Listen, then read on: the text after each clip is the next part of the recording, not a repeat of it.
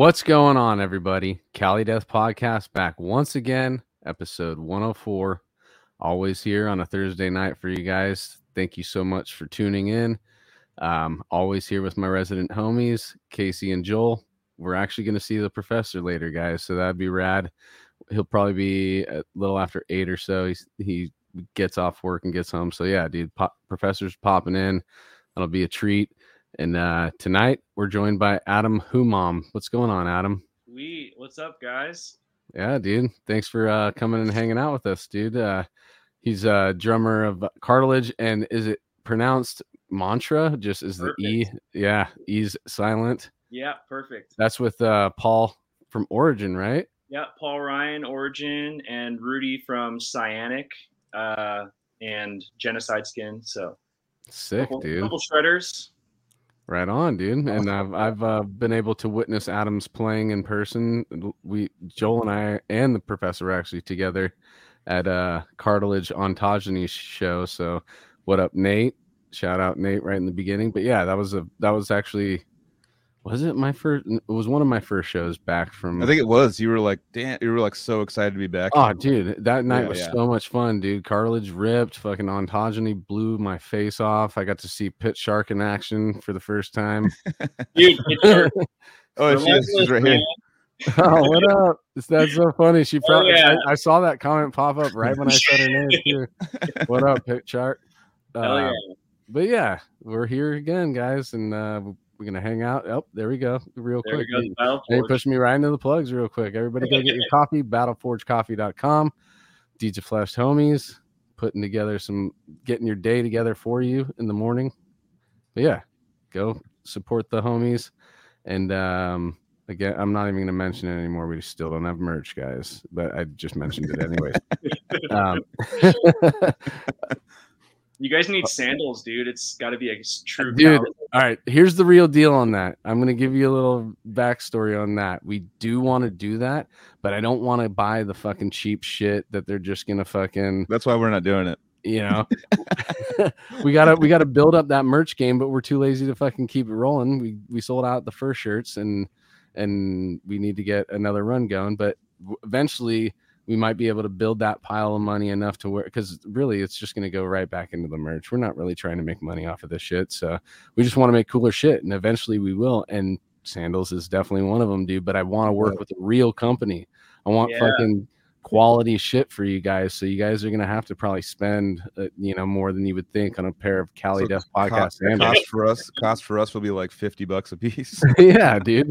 Yeah. But I want shit that would last. I want shit that I would buy personally. You know, I'm not going to give you the fucking deal where it's like you can get 1,000 pairs of sandals for fucking $200, and then the ones with you could see the plastic strap go all the way through to the bottom. They're actually on the bottom. I don't know.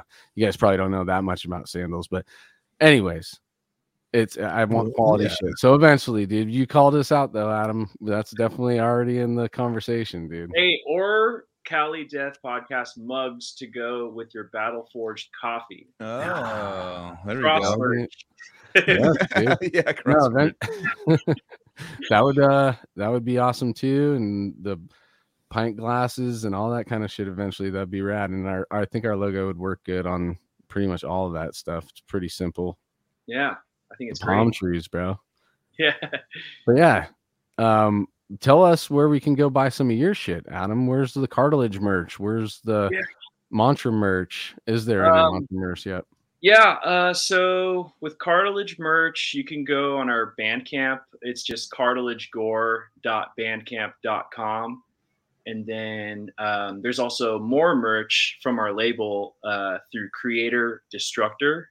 Fuck yeah, Ben. I love Ben. Yeah, Ben's the man. I love that guy, man. He really believed in us from the beginning of this album, new album that we put out, and he's really been showing it. So he's got a ton of merch. Go support. And then Mantra, I think, is mantraofficial.com.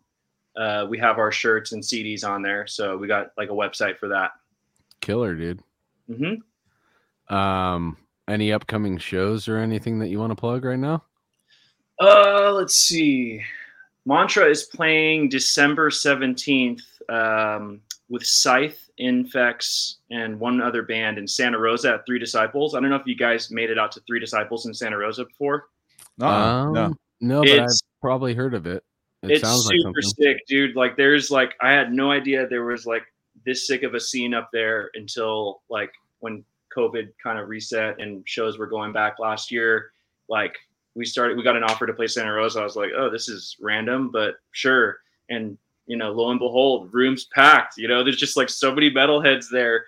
Nice, it's super cool. Three Disciples Brewing in Santa Rosa. So many sick shows, and that's where I probably heard of it. Is the beer company Three Disciples Brewery? Yeah, I probably. Is Scythe the guy or the band that has that famous skater in it? Oh, I don't know. Like Danny something. I don't know. He's like one of those, that one famous video of the skater beating up the three guys. Like I forget his name. I don't know. I never skated. I always fell too much. Yeah, I never trust myself. I don't know if that guy's in the band. They're new to me, but I'll find out. Okay, I remember hearing about it in high school, so might be another band. But that's a cool name. Yeah, it is. It's very slick. Dude. Yeah, it's all kind of surfery too. It's like we played a show. We played a show with Urethane, Steve Caballero's band, about a month ago. Who's that?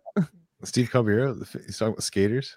Oh, Steve Caballero. Oh, yeah, that's right. I had the Caballero shoe for a while, dude. Yeah, dude. Totally rocking the shoes, and you don't even know who the fuck he is, bro. Whatever. The cool thing about skater shoes when you don't skate is that they last for fucking ever. I used to skate in shell toe Adidas, dude. Those were my skate shoes when I skated. Which actually, when you're kicking flips, dude, those shell toes are a nice grip, dude. What up? Fucking inside info. I actually really like using Lakai's for drumming. Those are super comfortable. Okay. Oh, Lakai's. Okay. Yeah, Lakai's are super comfortable. Like skate shoes are like long and shit. So what do you think about my idea of making drum pedals into sandals, where you actually like strap in? Idea.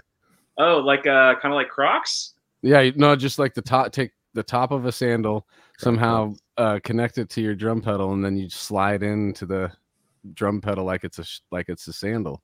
That would be sick. And it would keep your feet from going too high off the pedal. Maybe like water skis, dude. Speed a little bit, dude. It's gotta have that rubber stretch like water skis, like or like those like old, you know what I'm saying, or like I'm trying to say like those like old flipper pad things that like have the stretchy, like you gotta have some like give a little bit. You know? Yeah. Oh yeah, it's like maybe not, or maybe you want it like super stiff, like just like hardcore. Like if your feet slip in, it's just tight I think sand. it's not that bad of an idea, dude. You could like adjust patent this shit, dude. I wonder if it would be super slippery though if you just go barefoot though. Yeah. You totally get like a burn between your toes. Like if you're What about those drummers? So I don't know. I wonder if there's drummers that use those single. What are those shoes that actually separate your toes? Those like those it running starts like with a V or something. Oh right, okay. Or some shit. Like climbing shoes and stuff. So you wear those, then you slide into the sandal. That's a lot of pieces. What's the point of that, dude? So then you use the drummer spray on them, and then you're good, dude. Yeah. Oh yeah. There you go. Yeah. The drummer spray. Yeah. Oh shit. We also got to mention before we forget that Paul Masvidal is doing a guitar clinic. Yeah. Yes, it's our new friend that has been nothing but amazing to us. He is going to teach you how to play the guitar really well. Yep. And I'm going to put the rest of the comments. He's doing one in San Diego in like National City, like down there next Friday the 11th, and then there's another one at the Musicians Institute in LA, and I forgot the date. Sorry. You can look it up. It's not on the thing, right? Is it? I don't know.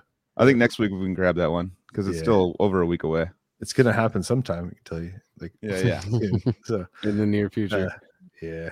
But yeah, the November 11th one. So that's an in-person thing. Mm-hmm. Yep, nice. It's gonna be from 6 to 8. I guess is the whole deal. So people listening, the San Diego one is the 3000 West 28th Street, Suite 101, National City, California. 91950. Boom. Look at us being all professional, dude. Pitbull Audio is the location. Right? Pitbull Audio. Pitbull Audio. Check it out. Yeah. Cool. That's a rad situation. That would be a position that I would want to be in as a up and coming death metal guitar player. Go watch that dude fucking play. How long does the clinic usually go for?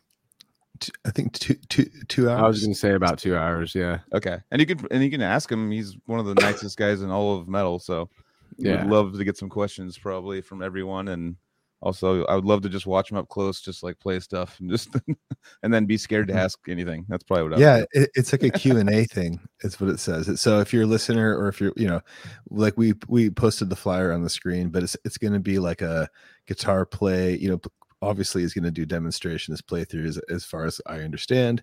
Also, there's going to be a Q&A. So it's going to be performance and Q&A. That's what it says on the thing. Yeah. So Nice. So there you go. Rad. Mm-hmm. That's So what's cool. up, guys. Anything else? There's nothing else, right? We got all the plugs in. I think so. Cool, guys. All right. See you guys later. That's it. Oh shit! Oh man. How was your Yeah, guys' Halloween? Let's talk it was about cool, Halloween dude. for a second. Yeah. We had a good time. Joel, did you end up getting a banana costume or not? I did, and Where's the pictures, bro? I didn't see any pictures. it was a weird night. Chance from Archaic, he's like a DJ, and he was like, he's moving to Tennessee, so we went to go like this big going away thing to go watch him like spin, right? That's what they call it. Spin some That's records. what the kids are dude. calling it. No, he was like doing all. I watched him from behind. It was fucking sick what he was doing. I was just trying to get a grip on what that meant, because it's all digital now. Like Mhm. it's two different like CDs and like they're CD Laptop looking set up, and things. then there's yeah. weird pads like I don't know if they're called MIDI pads or something. Yeah, it was crazy. He was, there's like, there's two different, like, it looks like a DAW, like a recording DAW, where there's like two different like wavelengths going, and he's like cutting into them and like on the fly and stuff. And I was like, whoa, this is like above my pay grade. But I ended up like, it was like a rave thing. I didn't know it was gonna be like EDM show, rave, I don't know what you call it. But I ended up taking very legal psilocybin mushrooms, but a little bit too much.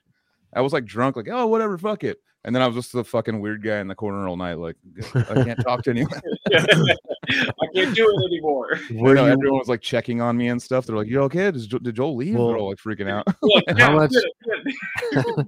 How many did you eat? Do you remember? I do. It was. So what I did is there was like a big, at a friend's house, was a big like table of them, and I just got a knife and I just cut off like two caps, like two big caps. Yeah. And just ate them. But I was drunk. I was going like, "Whatever, dude. This ain't shit." And I was like, "Oh, this is shit." Yes, it is shit. I was like, my drunk is gone, and now I'm just like fucking huge. I was just freaking out on everything. But were you in a banana costume? I walked into this rave like peeking in a banana costume, and everyone's just going like, "Oh, banana!" Everyone's like saying all this shit. I'm like, I need to get the fuck out of here. This is like not a good place.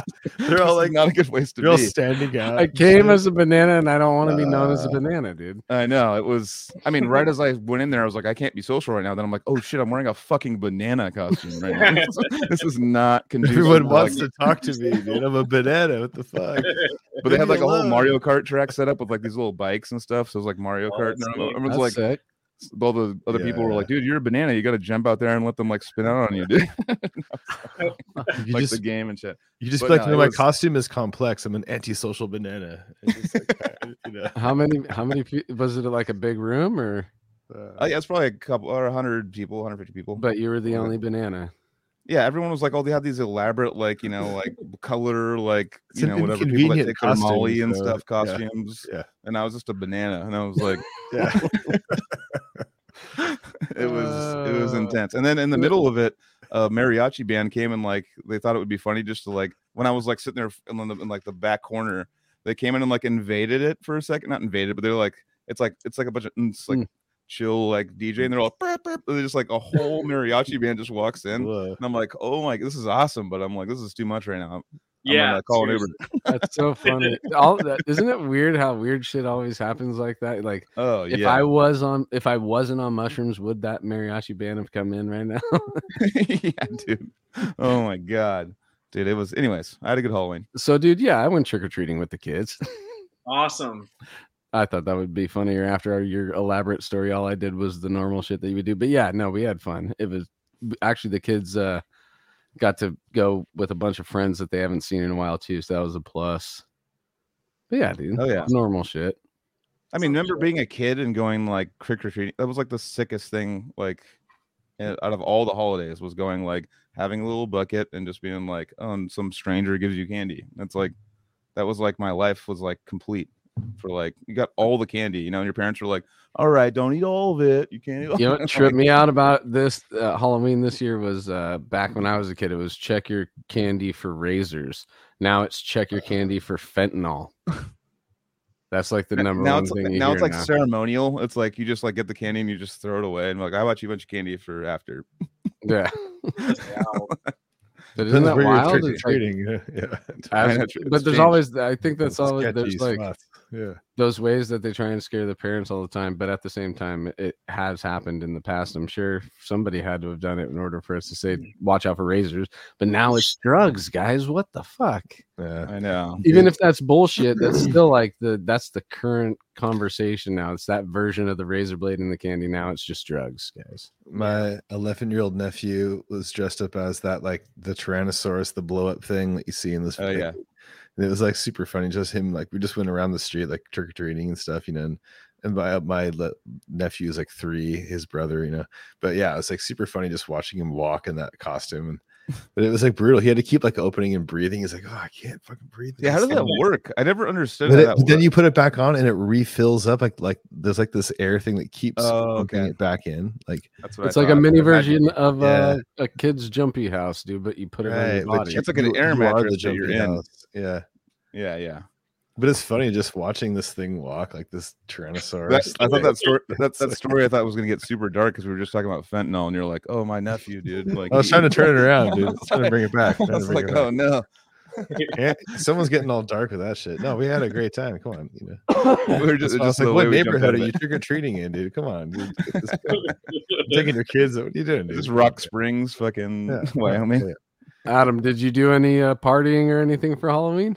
Yeah, I went to a small gathering on Saturday, but my real highlight was seeing Merciful Fate in Sacramento. Oh, yeah. Nice. So sick, dude. So with Creator and Midnight. It was fucking awesome.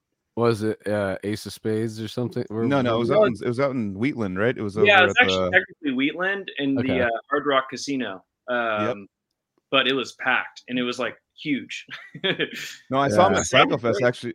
I was just texting with one of my friends that was there, and that like their sound like is insane. Like I don't understand.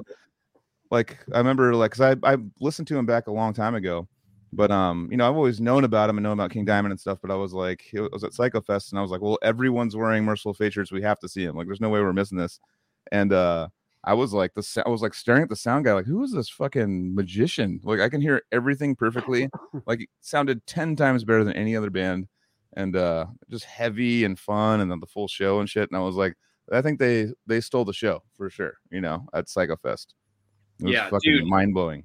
It was amazing, and it was just like, you know, they haven't played California in like 20 something years, you know. Mm-hmm. And I'm a huge Merciful Fate King Diamond fan, and I've seen King Diamond like 3 times already. But like seeing those Merciful Fate songs live is just like, damn. People were getting down. Yeah, people sick. Were into it. Yeah, Creator though that was my first time seeing Creator, and I like Creator a lot. But I was like, damn, like these dudes are in their 50s and still doing like really fast double bass. Like it was so cool. That's crazy. Yeah. People still doing it. Yeah. I mean, a lot of like with metal and stuff, you talk about like people go, well, I don't want to do it because there's not like a good retirement plan. And then there's like, then you think about it, and it's like these bands that have made it, they're like, we're gonna play until we die. It's just like there's no retirement. It's like we're just gonna keep doing it, you know? Yeah. Yeah, they brought it super hard too, but obviously Merciful Fate was the best. Yeah. Fuck yeah. How old is Merciful Fate? How old are those guys? Are they in their 50s too, or even the drummer is, or no, the King is like 62, 63. Yeah, I was gonna say. Yeah. And the drummer was like 62 as well, and he was ripping, dude. Dude, they were all ripping. That's gonna be Mike Hamilton too. Mike Hamilton, he Is he in his 50s He's yet? 60. Oh shit. I think, Yeah, dude, he's 60. no, he's not 60. No, I don't know. But he might be creeping towards 50 or just over it. But either way, that dude's in killer shape. And look at how that dude drums, dude. Dude, fucking, I'm kind of friends with Matt Harvey, and he texted me when they were recording. He was like, Mike Hamilton's 50 years old. He just recorded a song that's like 240 BPM, like the fastest song on the new Exhumed album. I was just like, damn, dude, he's not slowing down anytime soon. Yeah. That So guy's sick. a machine, dude. Yeah, Yeah, totally. I love Hamilton, man. He's so dope. He's my second dad. Oh, Definitely It's dad. like the guy from that old Chiquita banana commercial, dude. yeah. That old guy. He like runs every day. He's like 80. Oh my god. Chiquita banana throwout. Mike Hamilton's the Tom Brady of death metal. Fuck yeah, dude. Hell yeah. He is dude. pretty much. So, yeah. it went in fucking Super Bowls in his 40s and late 40s, right? Isn't Tom Brady? Was he? Yeah, but that's 40? not football years. It's like dog years. So like death metal years. It's like, Yeah, he's been playing it's since like I know like 57. 2000. Like, Yeah. you know, watching him, I was a little kid watching Tom Brady, and I'm like an adult now. Like, I'm like, what the fuck? He's still like, you should probably quit, dude. Head stuff.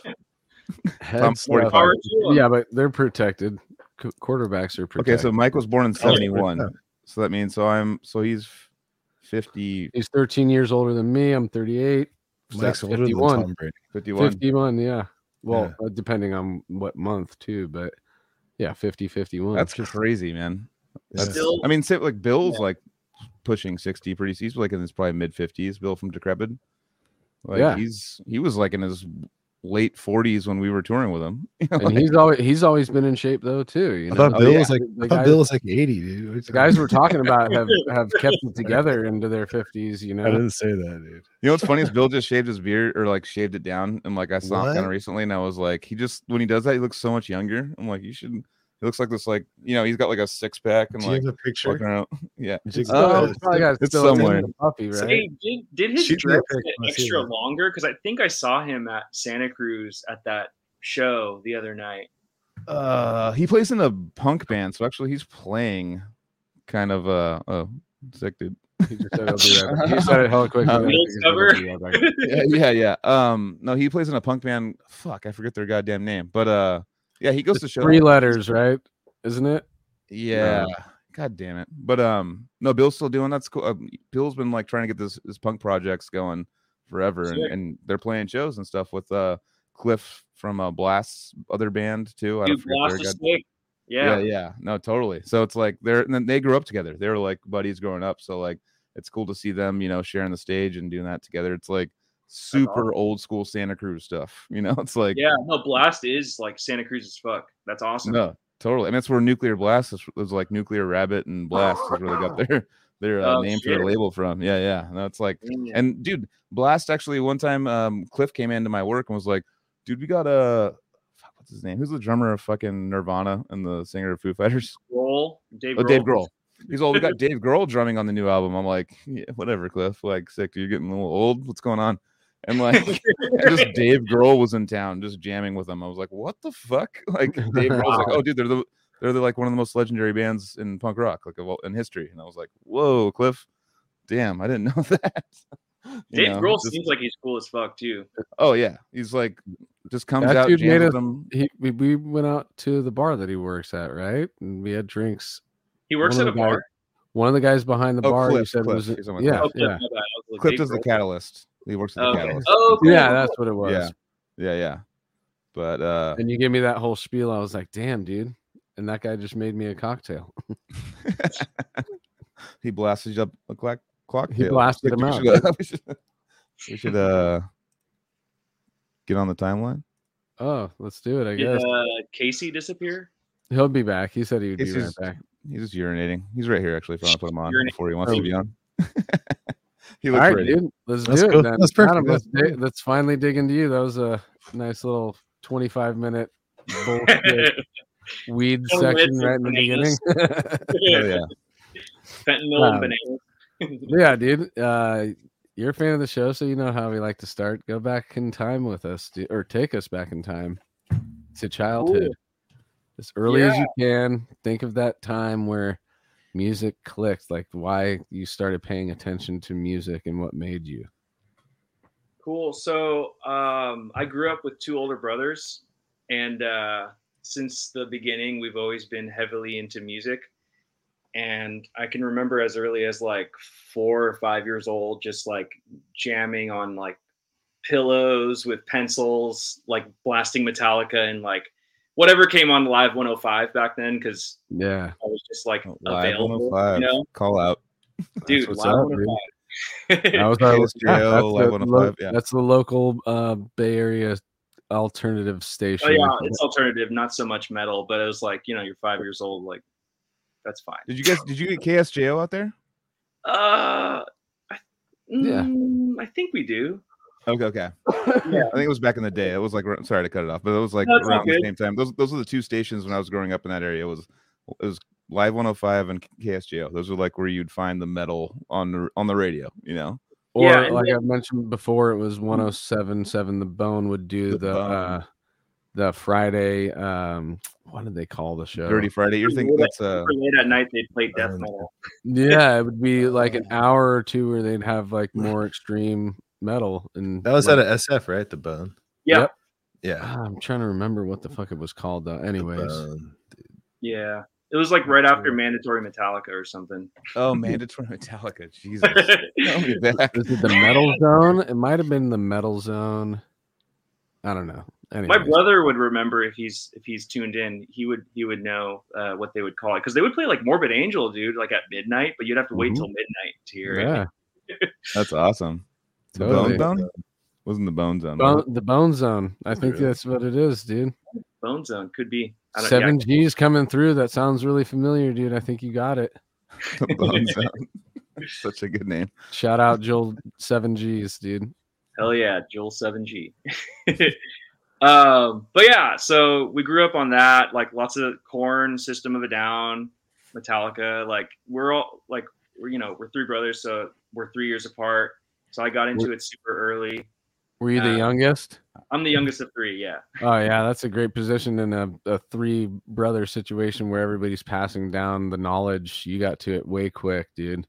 Yeah. I mean, get the most wedgies and hand-me-downs. Totally. But it had its pros for sure.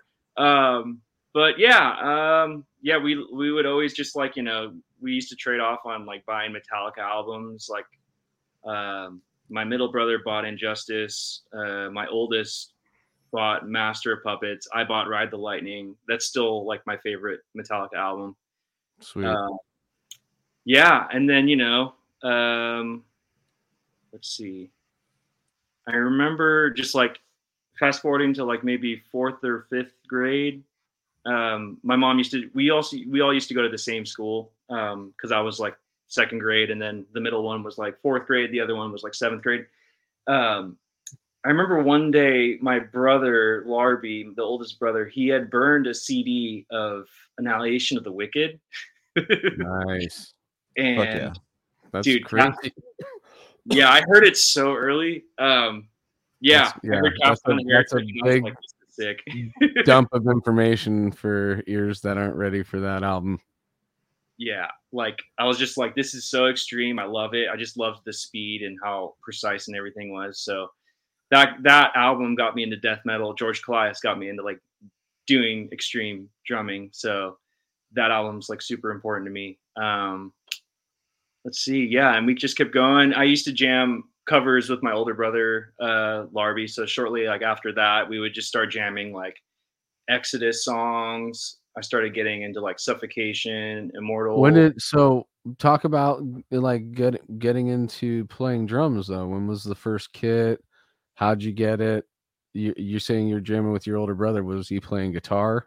Yeah. So Larby, my older brother, still plays guitar. But what's funny is I think I might have started playing guitar before him because my mom tried to get me to do lessons at Manor Music in Pacifica. Shout out. Yeah, you're a total Manor kid, right? Dude, a very Manor kid. Yeah. Side note, I know Murray's in the chat. Adam's from Pacifica. So yeah, it's like very it's like Anthony's from Pacifica, Adam's in Pacifica. It's like yeah, kind of a trip. it's crazy. We usually like we were just joking about like interviewing New York people over and over again. They're literally next to each like they could drive in like 5 minutes and hang out with each other right now. Right. So did you go to any of the Fog Fest shows, the day festivals that would be metal? At Winters, right? Yeah. Oh, dude.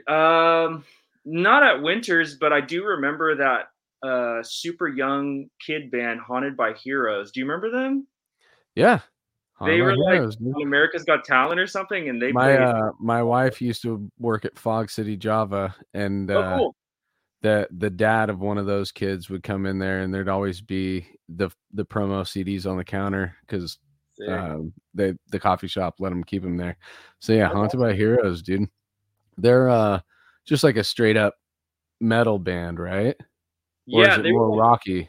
They're like hard rock kind of light metal, just like. But these kids were like literally 10 years old, and they were ripping in their instruments. I love that, dude. It makes you super excited for that to be possible. If those kids keep going, expect what could they be when they become an adult, you know?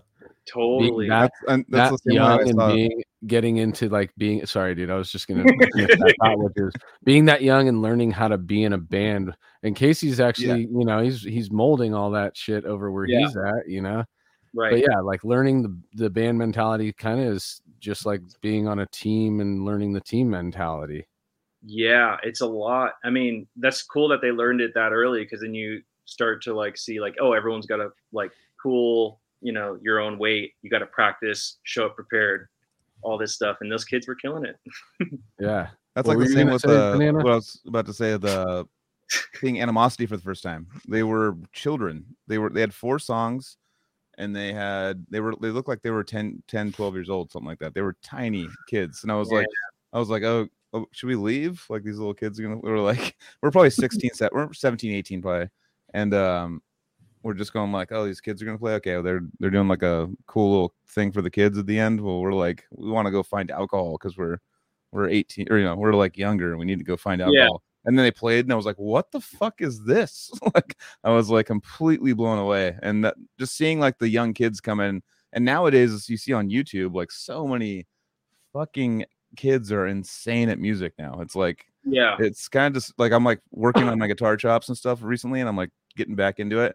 And I'm just like, a video comes up of like a fucking 13-year-old like doing a Jason Becker song like all the way through. Like, all right, well, should I just what's going on? Why am I doing this? Yeah, I'm against it, dude. You're against it, even though you like run. I think they should take away. They should take away their guitarists, dude. Tired of this, dude. Tired of this. Give them video games. Yeah, give them video games. So angry. Yeah, no, it's awesome, the new generation, how quickly they're picking up on stuff, but they're also, you know, they have so much resources compared to like when people were younger. Like YouTube was only around like 2004 or 5. Mm-hmm. Yeah. So, like, you know, besides that, you just had to listen to the record or whatever and learn it. So, or tabs. Yeah. Well, being your age, yeah, that's you were tabs were much more easy. Am I saying that right? Easily obtained, excuse me. Yeah. But in reality, it's all about how much you want to do it, what you want to do, and how much you want to do it. So even at back in the day, kids would still eventually find the resources that they need if they really wanted to do it, you know? Yeah. So it's the drive first. Yeah. I'll say this, man, I'm really lucky to grow up the generation I did, because when I started getting into extreme metal, like drumming, like 05, 06, like, you know, I would listen to the albums, but then like, I would also see that this like channel, Sick Drummer Magazine, started posting drum cams, dude. So then I would be able to see, I remember seeing Casey back in the day, and like John Longstreth and Trey Williams. Shout out to Sick Drummer, dude. All those dudes. Yeah. Ian's in the chat right now. Ian's fucking awesome. Yeah, Ian's awesome, dude. Yeah, so I feel super fortunate to have been able to see like those videos of how they're holding the stick, how high they're sitting, what kind of pedals, what kind of snare, like all this shit. Yeah, it's actually going back to clinics. You made your own clinic with what you could find online. You know, exactly. Yeah. So I feel very fortunate to grow up in that era of the spawning of like Sick Drummer Magazine and drum cam videos and like George Colias warm up videos. And just like, this is so cool. Yeah, right. So very fortunate. But yeah. You know, So actually, one of the best like inventions that YouTube has like added to their video player is that you can, like, I'll see someone play something and I'll be like, oh, I'll go to halftime. No, I go to like slow motion. Dude. And it doesn't change any notes. It's just slower. So it's like it'll just be slowed down. I'll be like, okay, well, I'll learn this now. I can see his hands and now I can do it. You know what I mean? Like dude, a 10-year-old taught that to me. Yeah, I was like teaching this, and I was like, man, you know, like if you can get this thing, you can slow it down. He's like, you could do it on YouTube, and I was like, he's like, I wonder what our videos sound. Yeah, just click on this little thing, and I was just like, I wonder what our episodes would sound like at half speed, dude. Couldn't believe it, dude, I used to back in the day. It would take you 6 hours to watch it, dude. No, everyone, if you go half speed, like it's actually kind of funny. If you want to go like do that on a podcast, everyone just sounds hammered. They're like, "Oh, what are you talking about?" You don't have to go half speed to hear everyone sound hammered. I don't know. I know. We're going full speed to be hammered. Come on, dude. Yeah. Seriously. When I get really fucked up, I wonder what I would sound like half speed, dude. I would probably sound like a fucking. It would be inconceivable. Like, I would sound like I have brain damage, dude. Fucking, it would be. Oh yeah, that was crazy. So that whole old school scene back before all the internet stuff, you had to like go. We've talked about this with a lot of the old school guys. You have to go to fucking Kinko's and like, oh, I'm gonna buy the green paper, dude. I want the green paper because like it stands out more, you know, and like pay like a ton of money like just for the, you know, for flyers and just like fucking go staple them on every pole you can find. And like that used to be now it's just like I can post it, put it in my story. it's like and then you're done, you know. Lazy, just like it's like you can do it while you're taking a dump. Just be like, I want to post it on my story, dude. I got a lot of work done while I was in the bathroom. While you're wiping, you can just be like very productive in multiple ways, inside and out. You know? Yeah. No, it's an interesting time to like go because you're kind of in between from that kind of style to like the new technological style where like there's probably MySpace music and stuff coming out when you're starting out, right? Yeah, so MySpace was like super popular, and then I only got like a Facebook maybe in like 2011 or something. But yeah, MySpace was like super sick. You know, when people would open your page, you would just see like whatever song is opening. Like I used to have like Decapitated or something play like back in the day. Oh fuck yeah, the shit. Yeah. But yeah, man. I mean, going back to the flyer talk, like I'm still a firm believer of passing out like handbills. I still do that sometimes for some shows. Like, I think that's the best way to do it because it's so easy to ignore shit on your phone or swipe or like fuck off or whatever. Yeah, I still print flyers and pass them out. Like, cause I've gotten a cartilage flyer, like a little flyer before. I've gotten one before. Oh, cool. Casey's not yeah. No, like it's kind of cool to see like when the bands like personally. They're handing you you're like, check it out. And you're like, you put it in your pocket, like, cool. You look at it real quick. You're like, all right, well, what's the date? What's going on? Okay, cool. And then you put it in your pocket and then like, you forget about it. And then like, you pull it out of your pocket when you're not having any alcohol. Laundry or something. You're like, and you're doing laundry, something like that. And you look at it, you're like, oh shit, this is going on. Oh fuck, it's this weekend. And blah, blah, blah. You know, it's actually for nowadays, it's actually everyone getting all into the vinyl and like the old school style of doing things. To find something like that, I'll be like kind of psyched on it. I'll be like, this is fucking rad. You know, not only that, it's kind of like getting your attention without the phone, because it's just like planted a seed where you're gonna find it later. Because that's happened to me so many times. What you're talking about, flyers that show up after shows in pockets of pants that you need to wash, and it puts it back into the forefront of your mind. Oh shit, here's this show. That dude handed it to me. That guy's going to be playing this. There's like all these layers to it. Yeah, it's like what Adam said. It's like you're so used to the phone thing where it's like phone, and then all of a sudden, like you have this like totally obscure kind of media nowadays. So, like you have a thing in your pocket, and you're like, whoa, this is like, oh shit, you know? It's like makes you pay more attention to it because you're not used to it anymore. And the phone, you're just like look at it, you're just like beep, It's like it's gone like immediately, you know. It's like super short-term like memory loss on phone promotion, you know, like people just like swipe and look at something else, but like I was gonna say with that, you swipe past things, so you really don't see. It's like if you're on your page, those are all virtual flyers, but you're just passing on everybody handing you shit, and you don't really pay attention to. But the physical thing has infiltrated outside of the virtual world into the physical world, and that's it right. actually, it makes it to where you're gonna have to be reminded about it at least once before you decide you're going to throw that flyer away or keep it to remind yourself of an upcoming show. Yeah, exactly. And you know, if you think about it too, like if you post it on your Facebook or Instagram or whatever, you're only posting that flyer to the people that you have added on there. Whereas like if you hand out a flyer at a show, you're going to meet a ton of random people you have no idea about, you know. Yep. And then you're just like, cool, what are these? Like I've had people just stop me and be like, what are these bands about? And I'm just like, here we go, fucking give you a little bio of each one, go to the show. Yeah. It's cool because then you get to meet people and they're like, cool, man, I just moved here, this and that. And, you know, you wouldn't have gotten that if you had just put it on your Instagram. And if you pick the right show to do that at, you're actually guaranteeing more people that, you know, would lean towards being interested in the show in the first place. Mm-hmm. If you just put it out there to people that you're friends with on, like, I don't know what the percentage of my friends lists would even care that I put up anything about anything, but you're going into like the specific bubble where you're wanting your shit to be networked anyways, and you're doing it physically. And yes, grabbing the random person who doesn't even know you or anything that you do, it's adding another layer to the possibilities of people going to that gig. You know what's really cool about that too is that like once, let's say there's been times where I've taken the flyer and not known any of the bands, and I'm like, I'm free tonight, I'm just gonna go check it out. And then, like, you remember the guy that handed it to you, you're like, oh, there's that guy again. And then you watch him play, like they blow your mind. You're like, oh fuck, this man's sick. Like, what the fuck? Like that happened to me with Zoth, with Joseph going like, oh yeah, Zoth is playing, and I was like, I've never heard of them.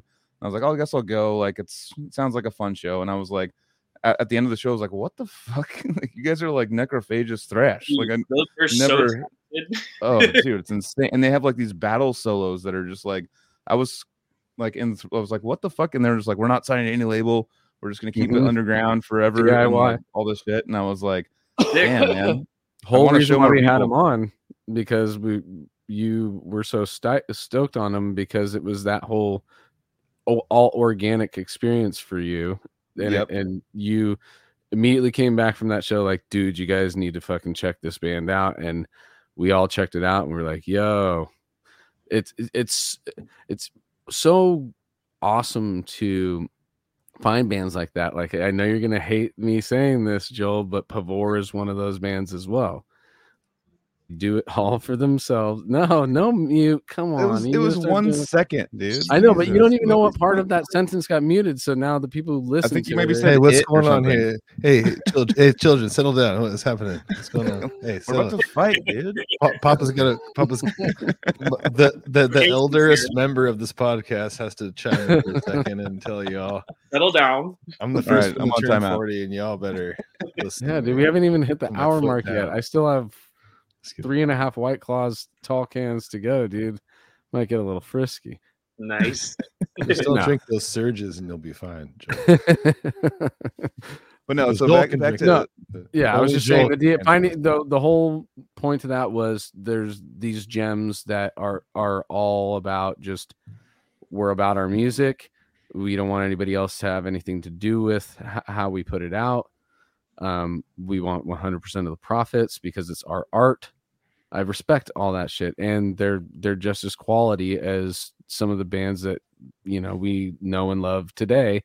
Just they're doing it. The same thing with Son of Aurelius. That it's the DIY thing that the whole scheme of the industry kind of fucks those bands, because you really have to grind and make that like 100% your what you're doing in order to try and push your band, but you still have to go through all these hoops to be a DIY band and get in across the eyes of a band that would be signed to Metal Blade or something like that. And unfortunately, it's something that kind of hurts those types of bands too, but they still exist and they still make just as good art as any of those signed bands, you know? And yeah, I don't know where to end this other than that. The point I'm making is it's harder for those bands. I was gonna let you sit with it. I made a point there, right? It was very profound, dude, for sure. That's profound. All right. Carry on. All right, yeah. So, I mean, no, that actually was a good point. But like going back to you're jamming with like back in high school. So, what high school did you go to? Because you probably went to Terra Nova or something, right? Well, okay, so I started. I went to Oceana actually, but I think I was jamming. I mean, I was jamming with my brother super early, like because we lived together. Yeah. But I didn't like join my first band until senior year. But yeah, so like 2009, I was a freshman, and then I didn't get in my first band until 2011. So nice. Yeah, so you said you were doing covers and stuff mainly too, right? To start off. Yeah. So what were you covering? Oh man, we still have a bunch of Tascam fucking footage, but we were doing like Belphegor, like Suffocation, Exodus, Immortal was like one of our favorite bands. Like we flew down to see them in LA in like 2009 or something. Like just like stuff like that. Just just catchy, fast, evil music. And how old were you when you were this? Let's see. I'd say like maybe 13, 14. Jesus. Yeah. Okay. Yeah. I mean, because like I was gonna throw in the timeline too. 2007, Ozfest was really important for me. That was one of the first big shows I went to. Because it was Nile and Behemoth, So those were two of my favorite bands when I was like 12. So those are like the only CDs I had. I had like 2 CDs growing up. Actually, like 3: Nile, Behemoth, and Exhumed. And I was just like, this is the show. And it like really opened my eyes to like how hard that extreme kind of music hits you live. So totally, dude. I remember. That is cool. Yeah, they were actually like inviting like the heavier, crazier. Because when I started, I mean, I saw those Ozfests as well, but I remember like ours was like Slayer was the crazy one. It was like my headliners were System of a Down and Black Sabbath.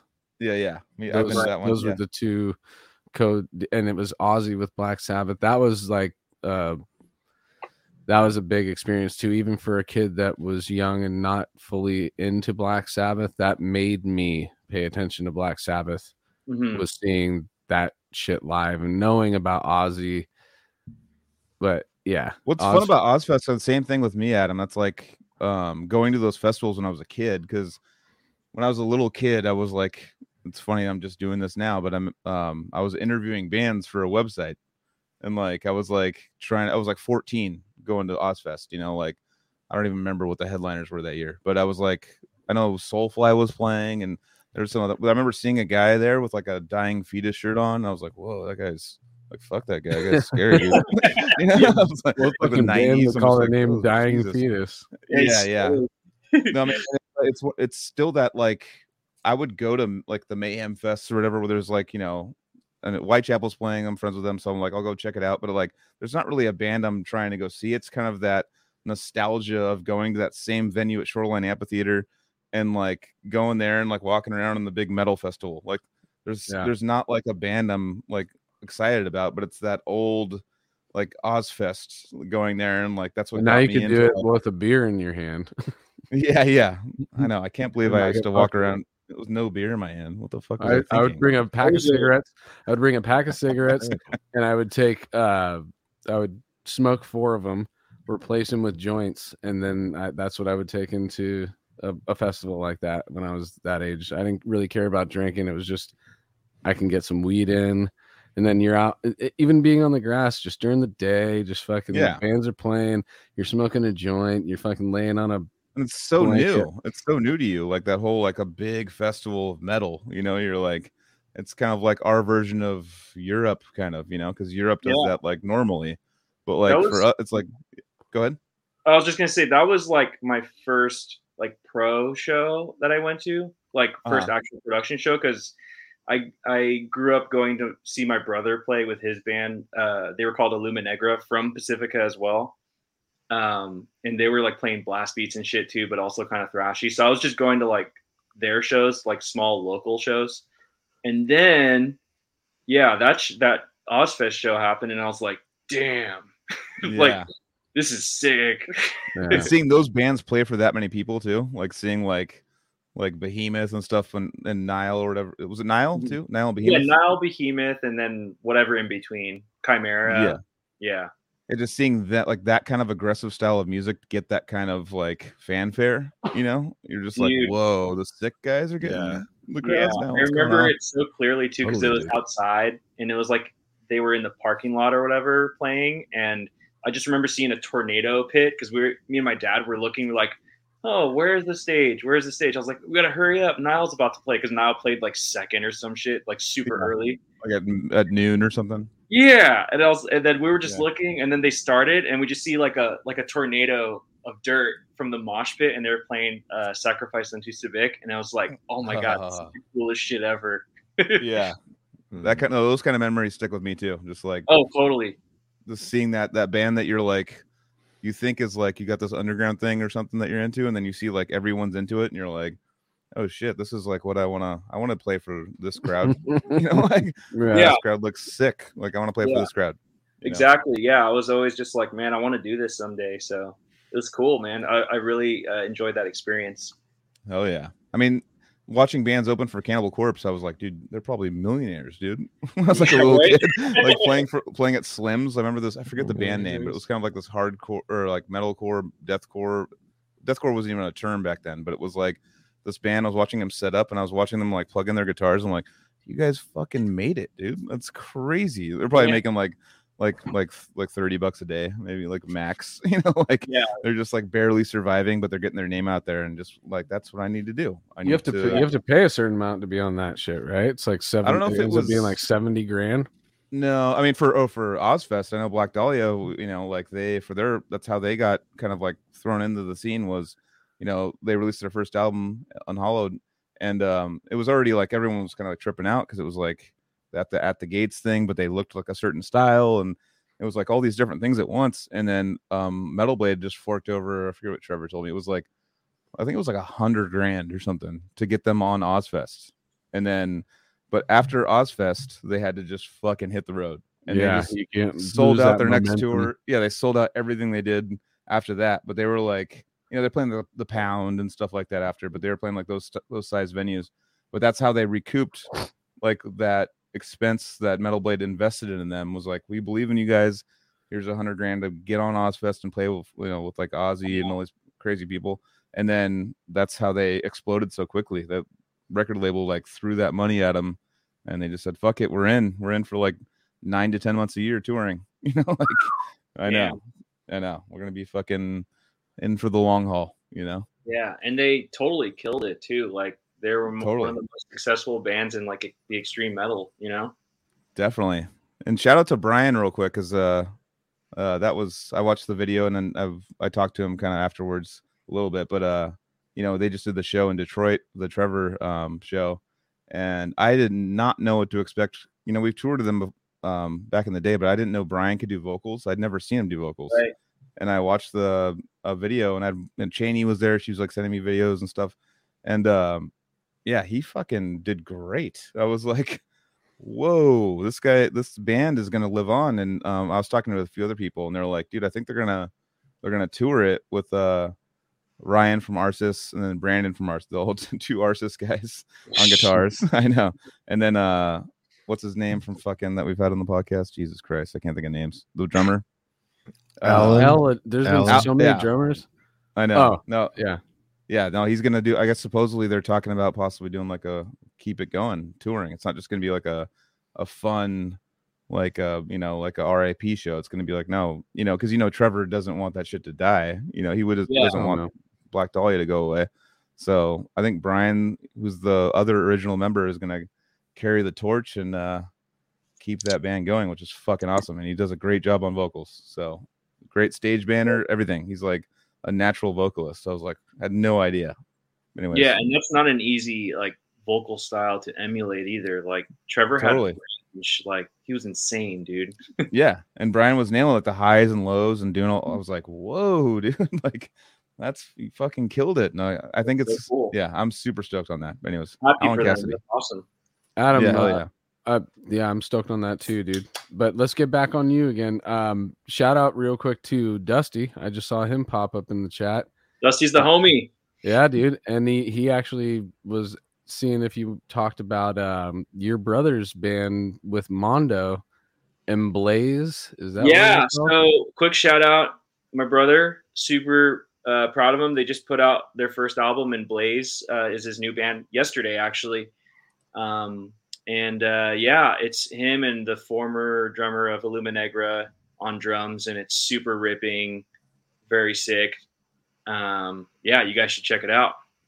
So, and Mondo is an old member of Severed Savior as well. If people Yeah, are wondering why That's right. he was mentioned. Yeah, Armando's the homie too, man. Good dudes. Check it out. And Blaze 777. That's their Nice. handle on Instagram. So fuck yeah. Oh yeah. Mhm. That's cool, dude. All right, so I want to know when you decided you were gonna pick up drums. Yeah. So okay. Yeah, 5 years old ish, 5 or 6 maybe. My mom puts me to Manor Music, which is a local music store, tiny store in Pacifica. And I take lessons with this guy named Ned, this old hippie dude. He was super nice, but I just wasn't into it or catching on to it too quickly because I feel like we did the same lesson like for 2 months. Yeah. So I wasn't super really into that. And then I always kind of expressed that like I like drums more, but they didn't want to go. My parents obviously did not want to go to the drumming route because we lived in a residential area and drums are loud. So no parent wants their kids to play drums. That's just kind of the way it is. But so what happened is they kind of started to see that I was super interested in drums, and they start off by everyone likes Ned. Everybody's saying fucking Ned. Fucking Ned, man. Fucking Ned.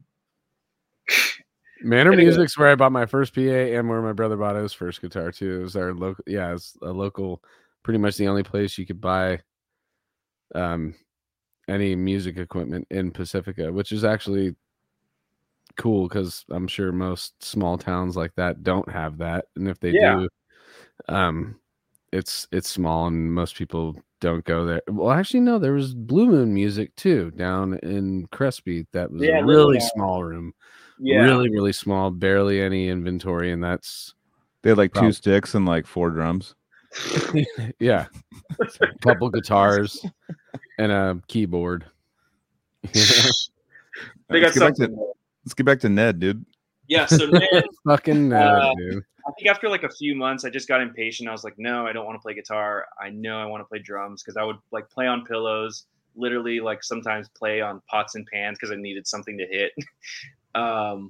So my mom eventually rented a snare drum for me from Manor Music, and we put the rubber silencer, I guess is the term, like a pad over it, so it's not super loud. Yeah. And then, because I think they were just trying to see, like, okay, let's just see if he's invested, so we don't drop money. Because drums are expensive. Like drums are, I think, are the most expensive part of a band. Is Totally. the drum set. It's ridiculous, but it's like the best instrument. It sucks. Anyway, yeah. So I got that rental snare, and I was just playing that thing like crazy. And then one day, my dad took us all for a walk to Manor Music, and there was this metallic green PV drum set sitting in there, and green was like my favorite color. Green was mine too, dude. So I'm already on your side. Like, it's Was the it seafoam or seafoam green? Wayne's or was it army World green? moment. It was like, dude, it was like army green. It was badass. Oh fuck yeah! like a darker green. and- Yeah, I can and, already picture it right now, and it's the Wayne's World moment where it's just like, oh, Yeah. It's all, It was it's all, this sitting will be there. mine. Oh yes, this will be It mine. was sitting there, and it just looked perfect. Obviously, if I looked at it today, it was just like, what's this piece of shit, $100 whatever. But it was like back then, it was just like, this is so cool. And Manor Music, for those who don't know, they're like sponsored by PV, so it was a PV drum set. Oh wow. Shit! Didn't know they made them, but secret PV set. Cool. Yeah. So my dad pulled the trigger on that and bought it for me, and it was like the best shit ever. And I remember I played a lot of sports growing up, so I played a lot of basketball and baseball. So then I didn't take drumming too serious, but I was still stoked on it. So like maybe every weekend or every other weekend I'd play. And then what else? I bought we got a Pearl drum set, I think in 2009 or 10. And that's when things got like better because the equipment was better. Because I used to just like duct tape sticks and duct tape heads on the PV drum set. Like, you know, I didn't know any better. I just dead in the heads. Yeah, totally. So yeah, I got a Pearl Vision kit that was black on black, super badass. That was like 2010. And then that's when I was like, oh, like this is it's a lot easier to play on a drum set like this with better hardware, you know? So, and a Pearl Vision's like equivalent to an X-Sport. It's just like all reliable, you know? Yeah. So as soon as I was jamming on that, I started getting like a little better. And then me and my brother were jamming more frequently. And we were just jamming a lot of covers. And this kind of leads to joining my first band, making my first band. He knew this guy named Ryan Daniel who lived in Pacifica as well. Super shredder. He used to play in a band called Knee High and Dwarves. very I remember Pacifica. That. Okay, yeah, he was Terra Nova kid too. I think he knows you guys actually. Yeah, I two first names. With them, I played with them when I was in a band called Flatline. Sick. That was my high school band. At your age, I don't know if you would have come across my brother, but my brother was in a band called Remorseless. He was the drummer. That was. No, they were sick. They actually were sick, dude. That demo is still cool. But yeah, that was all the Flatline, dude. I was just actually not to bring it back on me real quick, but I was talking to Casey about this recently, and sorry, Adam, I'm going to take it back into the weeds for a second, dude. But with this move and going through my stash of CDs, I've been finding a lot of gems, and it's I found a cool stack of demos of bands that have opened up for Odious on the Bloodletting tour. Not just Odious, but the opening for the Bloodletting tour. And but I'm also finding demos of bands that I played with in Flatline too. And there's this one band called Distratic from Fairfield, Vacaville area. And I don't know who's going to listen to this.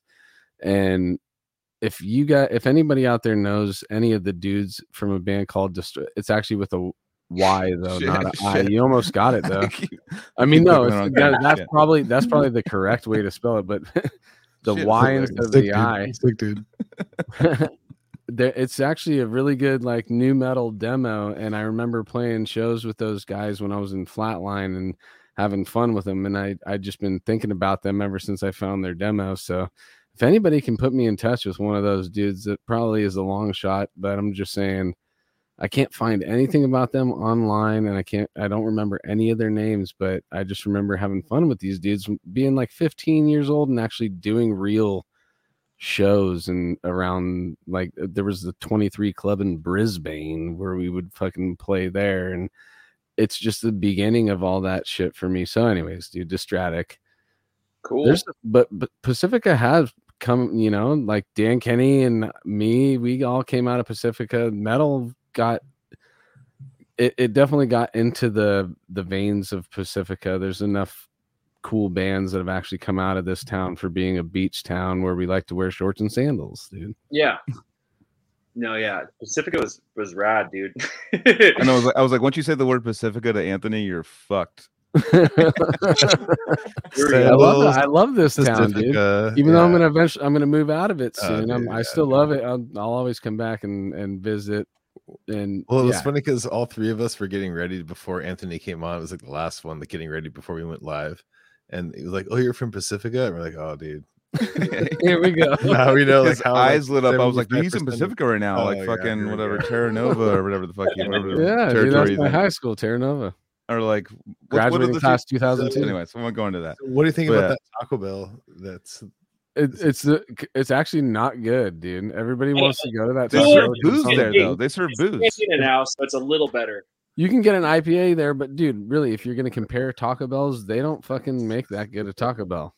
I mean, Okay. Taco Bell can only get to a certain level. All right, They're not there. Adam's got some opinions on this. All right. For anybody listening that wants to visit or go to Pacifica, don't go to the Taco Bell. Go to Guerrero's Taqueria. That's what's up, dude. that is Valimar, bro. probably top 3 taquerias in the Bay Area, in my opinion. Hell yeah, dude. I agree with that. I would go to Guerrero's all the motherfucking time, dude. And it's a bitch getting in and out of there because that light sucks at that intersection. But it's worth it, dude. Yeah, it's so good, dude. It's halfway between me and you, basically. Right. You probably travel the same distance from Manor to get there versus me from Lindemar. Yeah. Oh, we got some. I guess we got some negative feedback. They've been doing it wrong lately.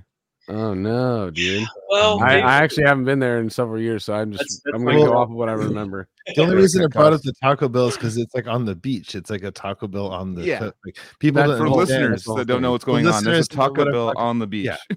She'll explain this. Yeah.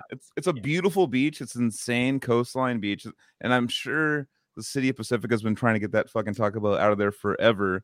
But I'm sure they bought it like way early on, and they're just like, no, we're not leaving. It's like literally on like a beautiful stretch of beach. It's like looks like Hawaii, and like okay, so Pacifica's next to San Francisco, but I know what you're saying. It's next to San Francisco to everyone that's not 15 from minutes here. south of San Just Francisco. south, Yeah, Super but like close. it's another world from San Francisco. It's not San Francisco. Like San Francisco's it's like a concrete jungle compared to like this like Hawaii thing. You go into like this. It looks like Hawaii. I've been at your like Anthony's house and Pat's house and stuff, and I'm looking at these like mountains, and they're all green and huge, and there's like nice fog coming on this beach. I say, dude. I say turn up the green by like 20%, and you're in fucking Maui right now, dude. But then you got different weather and shit. Oh yeah, fuck yeah, it's like that. But like you're in Taco Bell and you're like ordering and you're looking out and there's the ocean, like you're on the beach.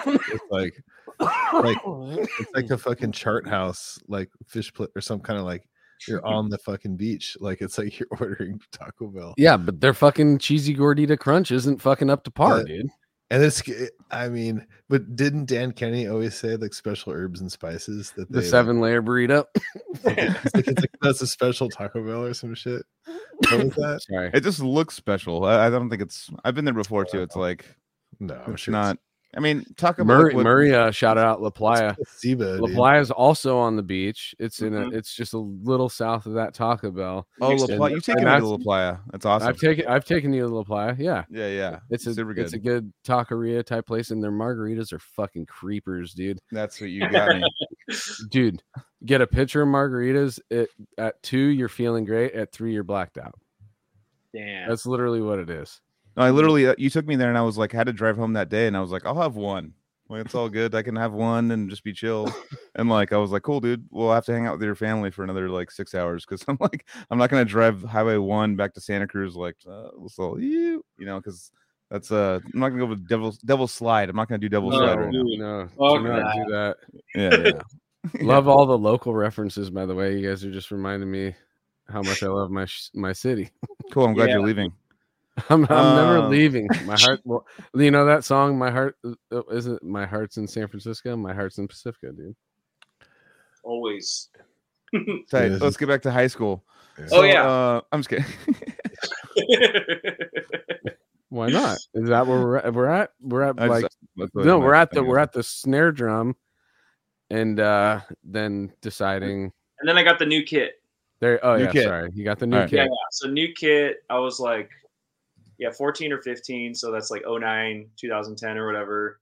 And I forgot to mention it had 3 rack toms instead of 2. And that was just like this is so sick. Cause like Inferno, George Colias, like Mike Smith, like all the cool drummers, Casey. Yeah. You're looking at that kit like it's Neil Peart's kit with the extra tom. You like you can finally complete your role. You know? Yes. No, I know. Like, and I hated back then. I didn't like going to the 4 tom for rolls. So I would always like to do those totally. Fills. I'm just like, this is so cool. Yeah, I remember seeing Deeds and Disgorge and stuff like in 2000 on that first bloodletting tour, and they didn't have floor toms, There's just only racks. Really? Yeah, Ricky and Mike, I guess they didn't use it. And Mike, I think, just got one a couple years ago. I remember. They were like, yeah, it's Mike's first floor top or whatever. I was like, this is sick. I can't remember. Yeah, he had his kit in my room for a while. It was weird, like in Santa Cruz. Was it that metallic aluminum looking kit? No, it was the Sonar one after, like the Deeds, with the 20-inch kicks. I think it was. It was a Sonar S series. I think he still has that, dude. Yeah, that thing was incredible. Yeah, but like there was a short period where like when I was in Santa Cruz when I was playing in Decrepit, like, and I had like extra space, and he was like up there, and he got his kit from Colin Davis from Vile, and like we went and picked it up in Concord. Mm-hmm. And then he brought it back and like kept it at my place for a while, and I had it like in my bedroom for like a few months, or I don't know how long it was. That's so cool. Like, I just woke up every day and there's just like Viking kick drums like in front of me, just like, oh shit. Yeah, Vikings with like the sword and shit just staring at you. Yeah, it was that. Yeah, that's so dope. And Ned gave you the lessons and yeah, it didn't work out with fucking Ned. It didn't work out with Ned. So my mom got me the rental snare drum, and then that was like 7 or 8 years old. And the only reason I can remember because I broke my arm in second grade, and one of the things they told me I couldn't do was play drums for like 6 weeks, and I was like, damn it. Yeah. So that's like kind of my reference point for drums. But did you actually wait the whole 6 weeks? No. I still played it, but it was shitty because it was like a whole cast. I broke my wrist, so I would just play shitty, but whatever. Had to get some time in there. But yeah, so I got the new Pearl kit like 2009 or 10, and then me and my brother were like starting to play a lot more frequent. And then we met that guy Ryan Daniel that I was telling you about. And he was jamming with Ryan on the side when I was jamming with Larby as well. And then I heard he was jamming with somebody else. And I was like, no, fuck that. Like, let's do our thing. Like, let's make some like Behemoth, Belphegor, Blackened death metal. Cause it was like, I loved that shit back then. Yeah. And then he was like, no, like, come, like, let's try jamming with Ryan once. Let's see how it goes. And I was like, fine. Like, just being pissy about it. And then, we jam and it happened to be super sick because it ended up being the band Ion, the first band that I started with those guys. Okay. And we started out like Blackened grind. We didn't know what the hell we were doing, and then it kind of slowly made its way to be atmospheric black metal and so on. But that was the beginning. It was me, my brother Larby, and Ryan on guitar. So we were doing 3-piece, and we played our first show at Winter's Tavern when I was still in high school. I thought that was cool. I love Winters, dude. Winters is awesome. We started the Severed tour there in 2012. That's so sick. Yeah. And that's dude, I almost was able to see that show, but I was being too honest because I was going to go in and sneak in because it's 21 plus. And I was like, fuck. How old were you at the time? That's 2012. So I was 18. Oh shit! Yeah, and the dude at first he was like, "Oh, you played drums tonight, right?"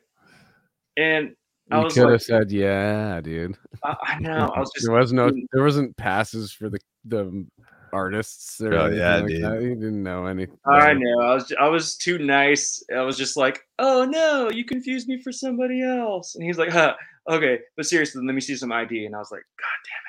Oh, so you were almost there. You actually made the attempt and got out there, and you were hanging out outside, and you're like, I'm gonna try and get in somehow. Yeah, and then I just kind of stayed outside for a little bit, and I was like, this is depressing, man. Yeah. waiting outside of a show does suck, dude. You just do the Anthony technique. You just yell at him and stuff. Well, okay, so Casey's referencing. I know I'm now bringing it away from you again. I'm sorry, dude, but Casey's referencing a situation where I was underage. We were playing Brick by Brick in San Diego, and Ivan was underage, and because I was playing in my band Carnivorous at the time, so Ivan Mungia was the guitar player, Danny Bohegan was the bass player, Troy was the drummer, I was the vocalist, and Troy was the only one of age to go in, and Danny and Ivan found their way in, but I didn't. But since I was a performer that night, they let me perform, but they had to escort me outside as soon as I finished playing, and Ivan and Danny got to stay for the rest of the night, and I had to sit outside the fucking venue all night. We're the opening band. There's 4 bands on the bill. Couldn't watch anybody play that night, you know. So what happened that you were like yelling or getting all mad though? Well, I just said like we ended the set and I said fuck security. That's all I just kept talking. Well, maybe it wasn't just at the end. I was kind of talking shit about security in between songs or something like that, you know. And they were just waiting side stage. So what do you think? I was even like, this is so is this an Anthony podcast? Bitch, you've been talking way more than me tonight, dude. I just took a piss again, girl. Dude, I was fucking going to this place and I was outside and I like went to this thing and then I was talking about it was relevant. It was relevant. Oh yeah, I just came in though. Yeah. I know. It was just the last part. Sorry. But it was, yeah. Well, it was, let's get back to Adam's story. Hothead talking shit about security when really they're just doing their fucking job. You know, now I'm I just love remembering Anthony yelling at them, dude. I know, on a microphone in front of a crowd, just like I was even like looking at them when I was yelling at them. I know, I was there. I was like, "Whoa!" I snuck in, dude. Much older than me, just like look at this fucking idiot. I snuck in too. I snuck in with you too, and I got in. I went into the bathroom and sat down and pretend like I was staying for 2 hours. Ivan, Dan, I was 21. I was all haha. Oh it literally man, was like half. So was that like? I know I took a piss, but we were talking about like playing shows like in bars and stuff before. Well, he was talking about Winters, and now it's funny. It's gonna sound like we were talking about me more because we. No. But yeah, my first show was at Winters. Because his first show was at Winters, and then I was like me, and I started talking about the Severed starting the tour there, and he tried to get into that show, but he was underage. All right, now we're up to par. Yeah, no, that happened a lot to me too. Like, because Ion started playing 2012, and anytime we played a bar, because if you're a local band, like you can't play clubs yet because no one knows you. I would always just be that guy standing outside with my drums, just warming up because I wasn't of age. So yeah, I feel you on that. Right. I mean, that's how I met like Odious people. Was me and David were 20. We were, I think Origin was playing. So it's Paul Ryan going into your other band, like we were like we couldn't get in, but we're like they're playing an Aptos like down the street from me. I'm like I'm gonna stand outside and listen to it, you know. Like I'm not gonna not go to Origin playing an Aptos. Like I'm gonna somehow be a part of this. But yeah, that was tough being young, you know, the 21 and over stuff. Now I'm like make it all 21 and over. Let's just fucking have a good time. I don't want the roped off like alcohol area where you're stuck. You have to be all like smashed into shows, you know, for the Yeah, I know it's a toss up, right? But like at the all ages shows that you got like a ton of people, which is kind of cool too, you know. And kids buy merch. Yeah, dude. Just put the X's on their back of their hands. Yeah, like, just have it like legally done, man. Just get them, you know. But I know the owner of like DNA Lounge, or I think it was DNA Lounge. He told me that once because they had to shut down their alcohol thing because someone gave a minor alcohol, and it was. Sucks. He was like, no, it's not. The fine is $10,000. He's all the red tape I went through was like $150,000. Oh, dude, like, it wasn't a cool deal. Yeah, it wasn't 10,000. That's what they make it seem like. It's all cute, like it's a fine. But like all the money he lost, everything like legal fees, like, huge. Yeah, so like that's why the security is so brutal about it, and I get it. You know, of course. Oh yeah, totally. Yeah. That's what I'm saying. Like me now, looking back on me being an idiot on stage, that guy was. They were just doing their job and following the rules and making sure their business wouldn't be shut down. And I'm just like this fucking guy, like, fuck you guys, I hate you. Yeah, fuck you. You're just such a rebel, Anthony. It's hard, such a rebel, dude. It's hard. And I was doing it in sandals, guys. Yeah, just wild man. Dude. All right, dude. And I'm gonna try not to bring it back to one of us. We want to hear you. You're our guest tonight, dude. I'm having fun though. I hope everybody else is having fun. Totally, man. But yeah, dude. Okay, so when you got the kit, how long was it before you had Ion and your brother was in it, right? So the middle brother didn't play? The middle brother did not play. He pursued more sports. So Okay. that was his thing. Because it's kind of hard to like delegate time as you get older, you know? So he was the sports guy. So he kind of like fell off a little bit. But me and my older brother kept playing. That's what's up. So yeah. I also just thought of another important show that I thought I should mention was Summer Slaughter 2009. That was super sick. What was that, Bill? That was Necrophages, Oh, yeah. Suffocation, Dying Fetus, Origin, Decrepit Birth, Inspirum. Like, dude, it was so many sick drummers. Yeah. I was like, I couldn't believe it, dude. So that also inspired me to want to do it more because it's like, Suffocation was one of my favorite bands growing up, still is. So watching those dudes on stage is you're at church, dude. That's that's the best way I could describe, especially that era. You know, there should be a thing for like sick drummer who's like really sick, like puking in a bucket sick. Like, oh, dude, that one like video the of drummer who could barely play. He's like sick drummer. He's like, no, that video of the dude from Flesh God that keeps going around of him like trying to play. That he keeps like vomiting, and they're just like, yeah, you know, Krim. He was playing with Decapitated when we did. Yeah, Krim's super sick. Yeah, Krim was like behind him, going like, "Dude, you're done. We're cutting it." Like, he's like trying to help him. He's sitting there playing. He's like, just fucking. That's dedication, though, dude. I know dedication. It was actually inspiring, like watching him push through it and just be like, "No, dude, like, I'm not." He's really trying. You know? Yeah. And you just see his face. I'm like, he's about to go to the fucking hospital. Like he might pass away. Like this is not good. But his art is more important until he can't physically do it anymore. You know. Yeah, that's just like it's a tougher style of people too. Like we're European dudes like in metal bands. It's like they're serious as fuck. Like they're not worried about like they're just like they want to play their music and that's it. And they don't want to be the one guy to like take everyone down. So they're like, no, it's like he's literally dying. Like his face is like got purple. He's got purple like bags under his eyes, and he's just vomiting. And it's like, and they're like, no, they're like, dude, you're done. And they're like, sorry guys, we have to go. And everyone's like, everyone understood. Everyone's like, Jesus Christ, man, like we got to see the show where the guy like almost died. You know, like it's still like a accomplishment that he put forth to the audience. But you said it was the Flesh God drummer. Yeah. So fast, dude. Like that's insane how he was puking while going like probably 250. BPM. No, it was a mellow part. It was kind of like a symphonic part, but I think maybe he was supposed to be going faster, but that's all he could do. That's like all his body could do. He was like his body was shutting down. I'm like, wow. Flesh like God, on memory. Flesh God apocalypse. Are you saying you had to switch to 2 foot blasts? Drummer joke.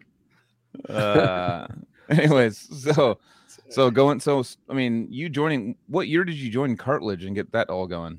Yeah, so because Ion, I eventually left Ion in like 2018, but in 2013 December, because we used to put on our own shows just because when you're a small band and there's so much competition in the Bay Area, no one wants to book you unless you know people. I didn't know anybody then. So I used to book at this place called Submission in San Francisco, which also used to go by Balazzo, like before that. I don't know if you guys remember that place. No. Submission and both of those are from. So the Balazzo, what is that again? So it was just this like punk, like super punk, like place to play, like no bigger. Like it was like maybe like you can fit a couple hundred max in there, maybe 50.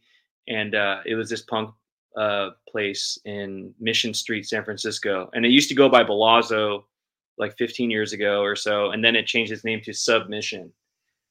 And they would have like super easy deals. I would contact the guy, and he'd be like, "Yeah, $5 shows. You guys can take the door. We'll take the alcohol. Cool, all ages." Anyway, I put a show on there with Ion, and then this other band from the East Bay called Septicemia, which was this sick. This is 2013, like December. It was Ion, Illuma Negra, and Septicemia. And Septicemia had Mark, who's now in Cartilage, Mark Wallace, and Mike Flory, who's also now in Cartilage. So they played that show with their slam band Septicemia back then. And I guess they were looking to start like a death grind band back then. And they saw me play with Ion, and they were like, dude, like we like the way you play, like. And I didn't know them super well. I met Mark maybe once at a Cannibal Corpse show, but I didn't think much of him then. I was just like, this guy's a sick vocalist, but I guess, you know, he's already in bands, so I can't play with him. But I knew Mike Flory because, sorry, I'm just remembering everything. I used to also play in a death cover band from 2012 to like 2014, and Mike Flory was in that. It was called Voice of the Soul. Okay. Oh yeah. Hell So yes. I knew Mike from that, but I also knew Mike. Mike is also from Logistic Slaughter as well. Sick. So yeah, I knew Mike and I knew he was super talented. So when him and Mark approached me, and Mark's sister Rhea was at the show too, because I knew Mark and Rhea also from Feast. Do you guys remember the band Feast? I do. Yes, very ripping like band, local Totally. band that went on for like a few years. That like everyone knew Feast in the underground scene. It was super sick. Yeah, totally. So yeah, they approached me and they straight up said that they liked my playing and that they're putting on like a band that's a little more like death grindy, like Carcassy, Exhumed. And I was like, dude, I love Exhumed, I love Carcass, like fuck yeah, let's do it. And then we had our first jam April 2014, and then we put out our first EP, It's Necrotic, in 2015, and then just kept going. So that's when Cartilage started. So, there, I don't know how far into Cartilage.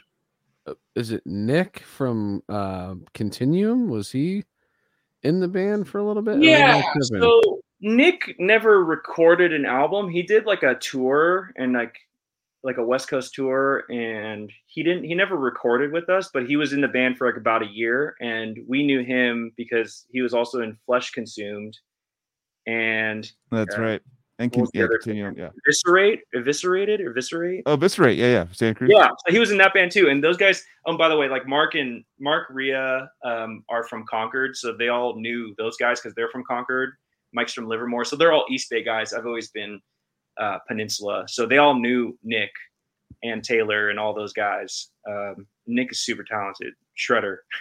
Yeah, totally. He helped us out for a year. He was super rad, and then I mean we've had like 6 bass players.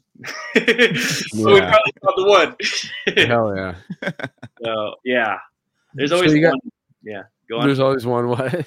There's always one like part of the band that's always like a revolving door. Like I feel like that's just what it is. Yeah. You know. So yeah, we had like 6 bass players. So I was gonna say, so let's get back onto that, the timeline of that band. So they're like, we like your style of playing, right? So what was the first jam sessions like? Did they already have music written? And you know, when did you start adding to the writing process? All that stuff. When did the first? You said the demo. Yeah, so we put out our EP. Yeah. Yeah, we put out like an EP in 2015. But when I first talked to them in December 2013, they had like 2, MIDI guitar like demo things. Like one was a MIDI guitar demo, and then one was like just Mike's guitar. So one of them was the song "Cannot Stop the Clot," and then the other one was El Necrocabra, I think. And they had like, recorded drums and stuff. So they had this vision. I can't remember for how long, but they've been wanting to make a band like this for a while. So they had demos. And then me and Rhea, the guitar player, we jammed in April 2014. We had the first jam. And then, those guys would commute from Concord to San Francisco at my space, RHL in San Francisco, over near Bayshore and somewhere else. So. Nice, man. Nice. Yeah. Anthony, take off to go pee. Okay. Yeah, I might actually have to pee too. Can I do a quick pee? Yeah, let's go. Yeah. Okay. No pee. No. What are you guys doing? No. There's no pee. So there's two pissers up top, but that's cool. I mean, yes. So Cartilage was like a band that like someone told me about. And I felt like it was a band that was around forever that I like missed out on. I was like, oh yeah, like I thought it was like Cartilage, Exhumed, Ghoul, and I was like, oh, they're coming back or something. That's like when I saw them, and I was like, pretend like I knew, like, oh yeah, Cartilage, I know Cartilage, like like their old stuff. I was like trying to kind of hold that together, but I remember seeing them live, and I was like, it had that. It was fun, dude. It had like that fun. So if you guys are listening, like that fun style of theatrics. They had like a guy with like a chef thing with like the blood on him, and he's like coming out with like, it's kind of like a Gwar Ghoul kind of style, and I like was completely fucking blown away by it. I was like super stoked. And then Anthony moved to Pacifica. You got like a just keep going. Yeah. So no.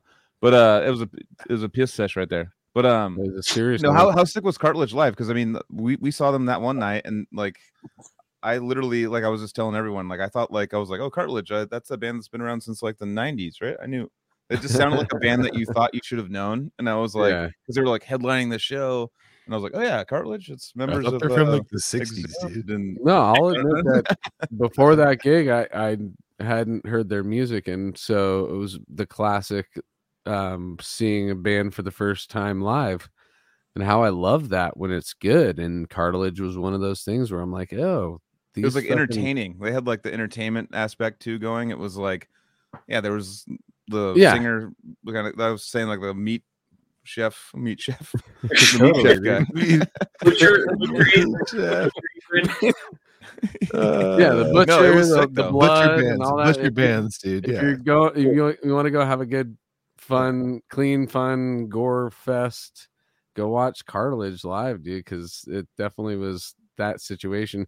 And it took me back to, I mean, you mentioned Exhumed earlier, and not that the music sounds necessarily like Exhumed, but the live show aspect of it, where they would have, you know, gore metal underneath their guitars. They'd flip them out. They'd fucking have the saws that they'd, you know, shoot sparks out into the crowd off of their guitars and shit like that. And then they had the character that would always come up on stage who was kind of like the Texas Chainsaw Massacre type dude, blood and guts and all this crazy shit. And yeah, that's fun, dude. That's and not only that though, with Cartilage, you understand that there is real musicianship, like your drums and the riffing. There's very actual intricate riffs in Cartilage.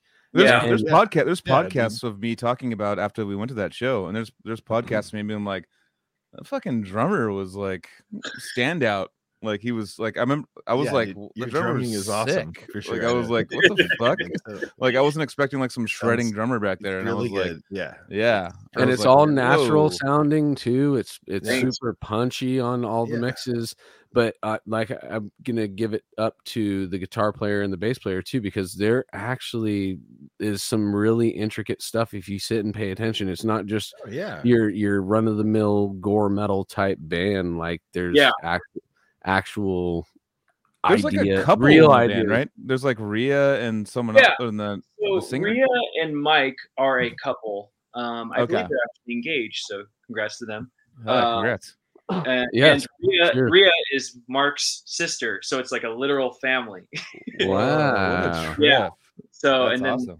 And then our bass player Keenan, we've had him for a couple of years now too. But I was like, that was one of the standout things, because I knew about Feast, and I was like, I knew how talented Mike was because Logistic Slaughter and Voice of the Soul, because he's such a sharp shredder, and I knew Rhea had riffs like for days, like filler, all riffs. Like she writes a lot of the material with Mike, and then Mark's vocals are just like enunciation, like insane. Like he gets every note in. Like he's like kind of like Corpse Grinder in a way, but like he gets all those, like every enunciation something. You know, it's not just filler. It's not just like growling whatever, but it's like he gets it. You know, so and we all come from a background of being like super into brutal technical death metal. Like what this podcast encompasses, you know, like Paema, fucking Spawn of Possession, Deeds is like one of my favorite bands. Like we love that tech shit. So I guess that kind of gets morphed into that grind, because grind, you know, isn't as techy sometimes, but we made it into our own little formula where it can be grind and also like intricate, but not overly intricate, you know? So there's that stuff. I mean, after seeing, you know, like you drum tech for Ghoul last week or whatever. Oh yeah, I drum tech for Ghoul sometimes. Yeah. I was watching you drum tech their masks and whatever. But but no, just there's a lazy shit. Super lazy sometimes, you know. Fuck that. You gotta do everything for him, dude. It's crazy. Yeah, it's like asshole. But it's actually that style of music, and watching it live and stuff, and watching you guys and watching Ghoul recently, and we Odious has played with Ghoul too back in the day, and I was like, oh, sick. It's got this like funness. It's like fun. It's like this underlying layer of fun that's built into it, that like whether you know the songs or not, like I'm smiling and like having a great, you know what I mean? And I saw that at when you were mask teching for Ghoul recently. But just like it was like super packed. Everyone's having a great time. Everyone's smiling. Everyone's like fucking risking their bodies like to like jump out and just like go like the most crazy fucking like stage dives I've seen in a long time. And people just were like stage diving, coming out, doing it again. Everyone's like trying. There's like 50 stage dives I saw probably during your set, like minimum. Yeah. And it was like everyone's just smiling and everyone's laughing when it like someone kind of falls, kind of funny, and everyone's like hitting each other and laughing. It's reminding me of the movie Dead Alive, dude. It's like one of the goriest movies you could ever see, but you're smiling. There's humor while some dude's getting his head ripped off by a zombie or some shit like that, you know?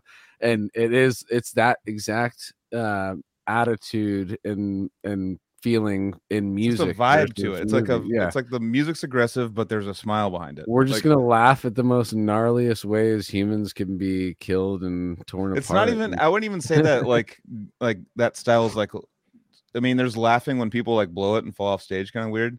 But there's just like a smile, like it's just like a smile. It's not like we're not like laughing. It's like with a smile. Like It's like this. It's like I don't know how to explain it. Maybe from like the old school hardcore punk era. I have no idea. Like I guess maybe from Gwar when that comes from, where everyone's like the music's like kind of like headbanging and stuff like that, but they're like doing funny shit and they're like making you smile. If you're gonna hear a dude say like, and their next song is gashes to ashes, you're gonna smirk a little bit before that song starts, dude. Totally.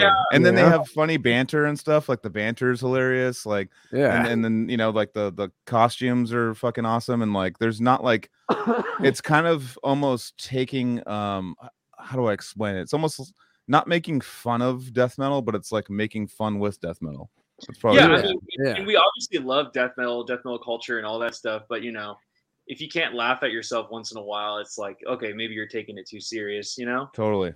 And we're kind of like very tongue in cheek, like you mentioned, gashes to ashes, or like enough crawl. I'm a donor, like all these goofy ass titles. I'm a donor. That's another one. That, reading a lot of these song names have made me giggle today, dude. Yeah, dude. What's like funny is like it's like Anthony says, is like there's probably like another infinity where like he's like he's like taking the songs like seriously, but he's like not laughing, you know, he's like all pissed. Like those song names like are like super serious, like at the same time, dude, you know. I just clicked the Grand Con. That's sick. No, but it's like a fun time, you know, like everyone's having fun, like it's like a party. It's like I mean, thrash has that too. There's some thrash bands that have that kind of vibe, like, you know, it's like you watch their videos, it's like dumping beers on each other, laughing, having a good time. Like you guys, I mean, the Cartilage and you know, the Drum Tech gig and all that stuff, like you guys have brought this kind of fun, like it's a style of music that is, and people want to show up to it whether they like it or not. People want to go and experience it whether they like it or not, you know what I mean? And they want to be a part of the experience. It's kind of like, you know, it goes back to Gwar. Like you want to wear the white shirt and get shit on you. You know what I mean? Like blood and Dude, you're actually like, I'm just remembering everything from the early Cartilage days, but we used to come out with dragging our singer in an actual body bag before every show for like 2 years.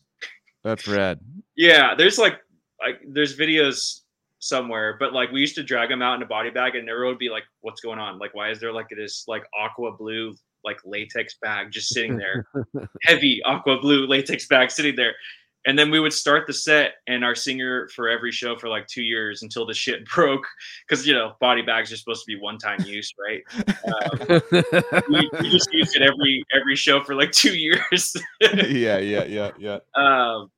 we would start it, and then as soon as we start each set, he would just fucking scream out of it and just like, you know, he's in there with like a wireless mic or something. No, he would. I don't know what he did with his mic. Maybe he plugged it in after, but he would just be like ready to go. Like as soon as I counted off, like he just fucking rips out of it and just like starts screaming. Wouldn't you say that is a parody of the Norwegian black metal scene? Like that you hear the stories of Dead, the original vocalist of Mayhem, burying his clothes a week before a show, so when he could, take him out and put him on, he'd smell like he'd been buried for a week. I mean, could be, but also if Dead just tied up his stage clothes in a bag and didn't use it for a couple weeks, then it still reeks. Yeah. Totally. It probably smells worse. Dirt would probably smell better than that, dude. Well, actually, the cool thing about doing something like that, though, is because it takes away from like the serious, like we're serious metal. It's like immediately it's kind of like, whoa, what's going on here? Everyone's kind of got this like vibe to it, like changes the whole vibe of the whole. Serious, and that's what I'm saying. Yeah, it's a parody. Everyone's got the smile. That's what I'm talking about earlier. Like the smile comes in. It's like, oh shit, they're down to like parody and have a good time. They're down to like do something like theatric, not like my ego is super sick, so I need to be sick. And I've toured with Vader and stuff, and I've seen the old school Polish people. Casey's going nuts with the camera. Old school Polish, they're just fucking metal, and that's like fucking serious. Like, don't fuck with this. You know what I mean? Yeah. And you guys come out with like a it's like fun. It's like whether people want to like say it's not fun or not. It's like it's fucking like it brings a vibe over. It's like, oh, we're chill now. There's no like egos. Like it's all smile. It's all like, but still the music's good, but it's like fun. Like they're saying we could do we could do it the same way you guys do it, but we're also having fun and poking fun.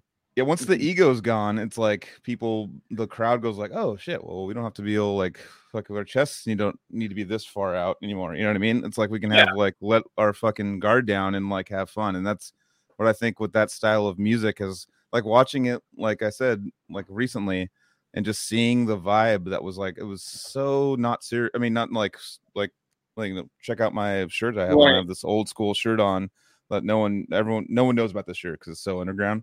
Like, I'm gonna be so sick of the show. It's none of that. It's like, fuck yeah, let's fucking go out and have fun. You know what I mean? Out and have fun with the Kirkland brand t-shirt on. Yeah, exactly.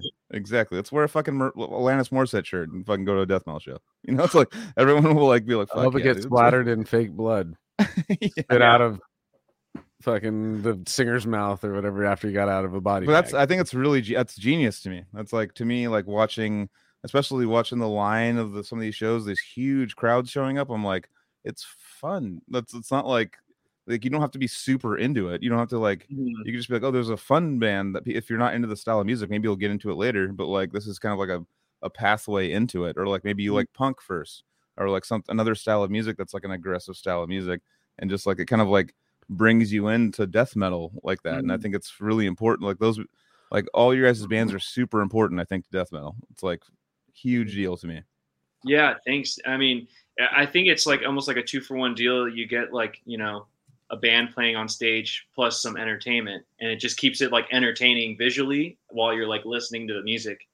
And yeah, it's fun. Like it's fun. I couldn't see myself being in an ultra serious band. Like I like to laugh, like I couldn't be serious. And all these death metal bands too, like behind the scenes, we're all laughing. Like we're all laughing the whole time. It's like, I mean, there's taking band pictures.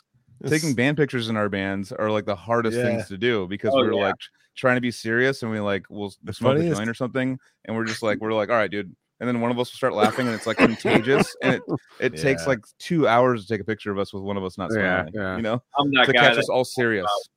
I'm always laughing, dude. Oh, me too. The funniest serious is like trying to play like technical stuff live. It's like a cliche thing, but it's like, dude, you fucked up the 5, 7, 9, 13 thing, dude. What the fuck, man? Like, it's like no one noticed except nobody even like really knows what's going on. They're like, it's just the band. We've train wrecked before. Like Odious has train wrecked before at dude, it was 12, not 13, dude. And people didn't even notice that we train wrecked.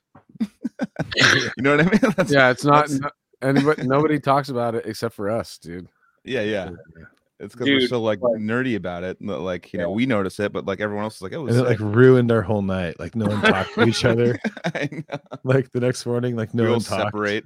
Yeah, we're just like, dude, actually cartilage practices are like the hardest practices on earth because like the drumming's already a little like, intricate in its way, but everybody else in the band is doing something funny. Like our bass player just got like a wireless, so he's trying to be like Steve Harris, just doing his shit everywhere. And then my singer just starts turning his shirt inside out and just starts doing like shit like this. And then both guitar players are like running in place. Like it's just like it's nonstop, dude. It's so hard. That's like rad, practice. For me, the worst part about me was like being in like Odious and Decrepit and stuff is that like I thought fucking up was like kind of funny. I thought mistakes were kind of funny because I knew that we could all do it, but when we fucked up, I was like, I would look over and start smiling, and then like Casey would be like, dude, don't look at me like if that ever happens, because like Casey would start to get it too. I'm like, dude, don't do that. Well, that would happen during Odious rehearsals for sure. I don't know if Decrepit was more serious, but Odious rehearsals were always, if somebody fucked up, we all stared at the person that fucked up while we're still playing, but we're smirking at each other like we know you just did that. But it's all about like getting through a song with those minimal fuck ups that are caught quick. That kind of was the reason why I'm gonna toot our horns for a second here with Odious. Even though we fucking did that one train wreck that we always talk about, the reason why that haunts us so much is because Odious could take a big break and come back and get through a set pretty fucking decent. For some reason we used to talk about it where there were these big gaps between our jam sessions, but we'd come back and we'd still be in the pocket. The funniest thing is you're like all playing, and then you're like looking at each other like like you're having this like conversation, and you're like in motion, like, and you're like looking at each other like, what the fuck? You're like playing at the same time. I know, but that's what makes it fun. Those are the fun. For the drummer, the drummer's got to be that's the hardest job to take comedy and have to you're like trying to like communicate. Like you're like nodding and like you're like shit. What's going on? You're like fuck. There's a joke going on. Fuck this. But that's the whole reason. That's the whole reason why we were excited to go back the next time when that session was over. It was all the fun that we were having. Well, it's like a thing you've done a million times and you fuck it up. That's what cracks me up. That's what would be funny to me. Is like, I'm like, why'd you do that? But like we've done this a million times, and it's like funny when they like do like a random like harmonic in the wrong spot. I'm like, what? And I'll just start thinking about it, and I'll be like, back then I was like smoking so much weed that I was just like, I was just think about it way too much, and I would just start laughing and almost have to stop. Like, anyways. But it's so hard to when you fuck up as a drummer though. Like Casey knows, it's so obvious. Like I feel like with guitar players, I could never even hear when they fuck up unless it's like a I know, right? Yeah. But if you have the fingers rolling, like everybody can hear it. You're under a magnifying glass. You are. You're a percussive instrument that people feel as well as listen to, and guitar players more just a thing that you're listening to on top of the thing that you. A lot of it's too like the vibe on stage when you see people like when you see the people in the front looking back at the drummer, or you see something like that. You see something like that happen, then they fucked up even if you didn't hear a fuck up. Like, and so that was always like the number one thing with like what we were always working on is like if we fuck up or something, don't be like, what's going on back there? Like don't do that because like everyone will be able to tell. Be chill. They just work through it. Just try to get through it. The audience won't even like notice it unless you make it noticeable. Like it's like you're telling everyone with your face, like we're fucking up right now because the front guys have to look back and like be all like, oh, what's like all freaking out. I feel like like back in the day, like I don't know, this back in the day, like I don't know, like back in that time, like crowds was like very attentive to like what you're doing. Like a lot of shows I go to now, it's like a lot of people are just kind of hanging out, like they're there, but they're watching and they're not. You could probably like train wreck and people wouldn't even notice, or like maybe they were on their phone or like whatever. I don't know. Yeah, the phone like, different, dude. It's like I don't know. It's like, but it depends on like a fat. I mean, obviously, if it depends on like the focus of the show, like if it's like everyone's like super engaged. But what's your worst? What's your worst like train wreck moment, Adam, of all time? Well, probably. Let's see. My first Terrorizer LA show, like it was just like it went by so fast because like I had learned that whole album in like a month, so like a lot of the riffs almost sound the same. Like for anyone that's heard World Downfall, like Terrorizer LA, we used to do all of World Downfall, and some of those riffs like It is monumental, but I know what you're saying, dude. Yeah, it's such a sick album, but like some of those riffs just sound almost like the same as a different song, and that happened on like this song Infestation, and I totally just kept blasting or something, and I wasn't supposed to blast, and then Leon, the guitar player, looked like turned around or something, and I was like, I don't know what I'm gonna do, but I'm gonna D beat, and then it went with the riff change, and I was like, oh, this is what's supposed to happen now. Oh, nice. Well, blast beat for that. I love grind and like the traditional style of grind, but it is a smaller area to work within before things start to kind of just blur, you know? Yeah. But if you're in the right mood and you got the right band, grind is a great style of music. It goes with a weird mood. I don't know what the mood would really be called, but chaotic. If you're going to pair music with how you feel, where you kind of just want to let loose and get like, you know, turn more into the ape mentality. That's kind of what it is. I'm going to beat my fist on the ground and fucking beat my chest and eat my bananas.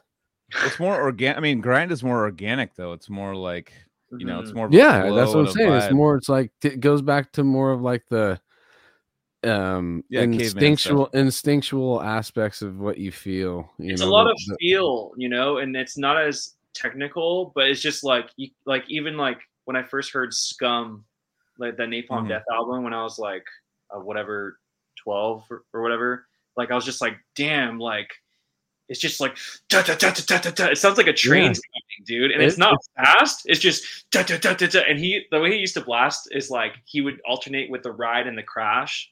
So he would go bapu bapu bapu bapu bapu bapu, and it's just chaotic. And then he goes to a DB, back to it.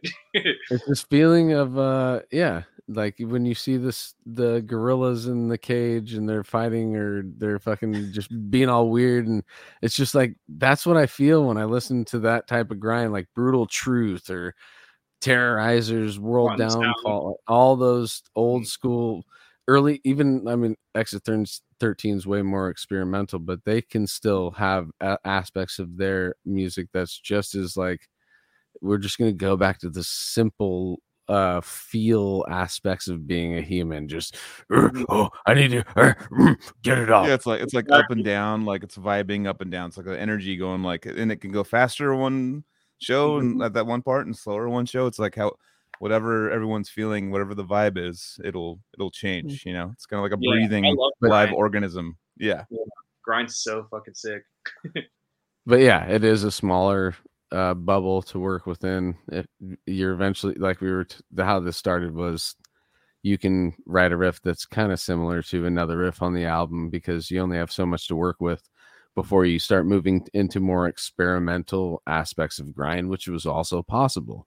Well, it's actually a good segue too, though. I mean, because you just mentioned it in passing, but you played with Terrorizer LA. Yeah, I know. We didn't put that on any flyer. I remember you hit me up later. It was like, oh, if you want to put that, you can. But like, it's been 4 years or whatever, and I was like, we'll throw that in the middle of it. But so how did that become? Like, how did you get hooked up with those guys? What was the process of you like trying out, or did you go there and do it? There's some sort of a scary band, like a Halloween band. Wait, before let's go into why there's the Terrorizer LA and the Terrorizer, because we actually got schooled on this on the pod, but I don't remember all the details. So there's situation where there's two different Terrorizers, or at one point there was two different Terrorizers, and one had to change their name to Terrorizer. Is it similar to I Am Morbid and Morbid Angel? It's the same shit. Like you nailed it with that. Yeah, like it's the same thing. Somebody, like with all those bands, you know, somebody owns the right to the name, but then other people have rights to the songs. Therefore, they can still play it. You just have to have it under a different name. Because Oscar Garcia from Terrorizer LA, it's like, you know, it's his baby. He started that with Jesse Pintado back in the day, and you know, they even had a different drummer before Pete. And I'm a huge Pete Sandoval fan. You know, I grew up just like emulating Morbid Angel growing up. But I guess Pete ended up with the name Terrorizer, and somebody else didn't claim it. So Oscar, I guess what happened is Jesse Pintado's like death anniversary came up in like 2014 or 15, and I think Jesse's sister thought about reaching out to Oscar or somebody to like get like a tribute band to Jesse to commemorate his like 20 years or 10-year anniversary of his passing. So what happened is Oscar got a band together, which involved Leon Del Muerte, who's like been in a million bands, Exhumed, Intronaut, Phobia, like Murder Construct. The list goes on. Super cool dude, but very grind guy because he's played for a million bands. Yeah, totally. So he helped put that lineup together with Mike Caffell from Exhausted Prayer, because these are all LA-based guys, and I think it was the guitar player from Sadistic Intent, and then Cosmo, Carlos Reveles, who was in the beginning of Terrorizer, like in the demo days, but wasn't on World Downfall. So like they put together this lineup and they played this sick grind show to commemorate Jesse Pintado's passing, because Jesse was, a founding member of Terrorizer. And then they liked it. The show went great. And they're like, hey, let's keep doing this. So that was 2015. And I've been friends with Leon for like, dude, going way back to the MySpace days when I was like 12, just like messaging all my favorite bands. He was like one of the few that would respond. Yeah. So I used to talk to Leon a lot on AOL Instant Messenger. AOL Instant Messenger, dude. Yeah, AIM, AOL. So we kept in touch, dude. And then I met him like 2010 or 2012. And then we just kept in touch. I always just told him like, hey, dude, if you ever need help with Terrorizer, I fucking love the shit out of that album. And he would always be cool and show up to my shows and hang out. And then he finally just hit me up and he was like, hey, like, Mike's going through some stuff right now. The show's like in about a month. I know it's last minute, but would you like be kind of interested? And of course, like I was like 22 and I was like, I'm not going to turn this shit down, you know? Yeah. So, but it was like scary. And, I practiced like every day leading up to the show to the point where I had tennis elbow on both of my arms. Jesus. Yeah. I was like, I'm not going to fuck this up. I went to sleep listening to the album. I commuted listening to the album. I practiced that shit every day. That's the first real hurdle you were feeling in your career as a musician, Yeah. And you're making sure that you're going to be the best you in that situation to get that gig. Yeah. I mean, I wanted to make a good impression and show that I could for sure do it.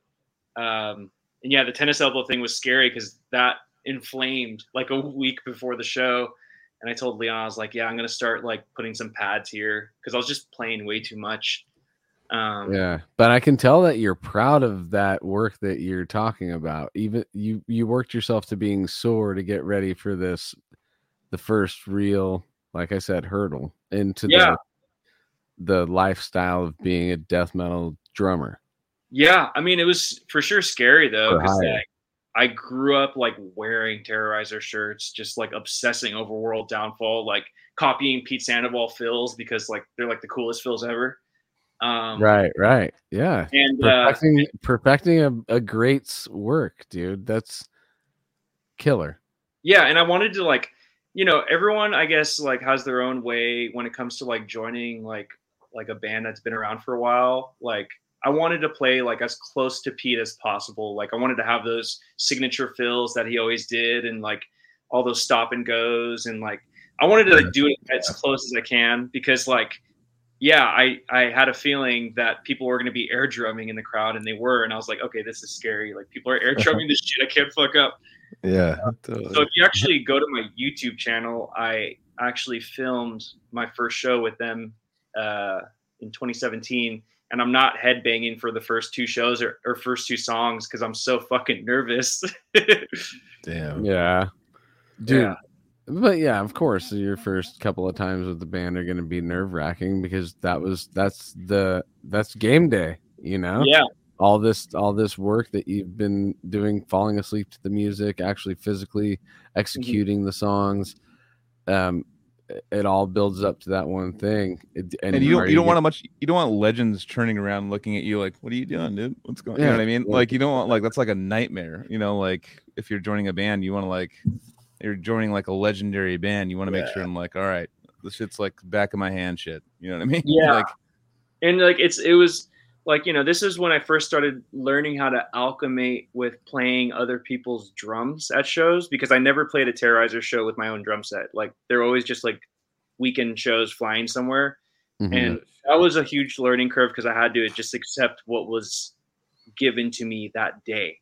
You know, Jesus. It's not easy because, you know, you're used to a certain thing for so long. I was playing my drums and for shows and shit for years, and then now I'm finally playing backline kits. Like I didn't know what that was.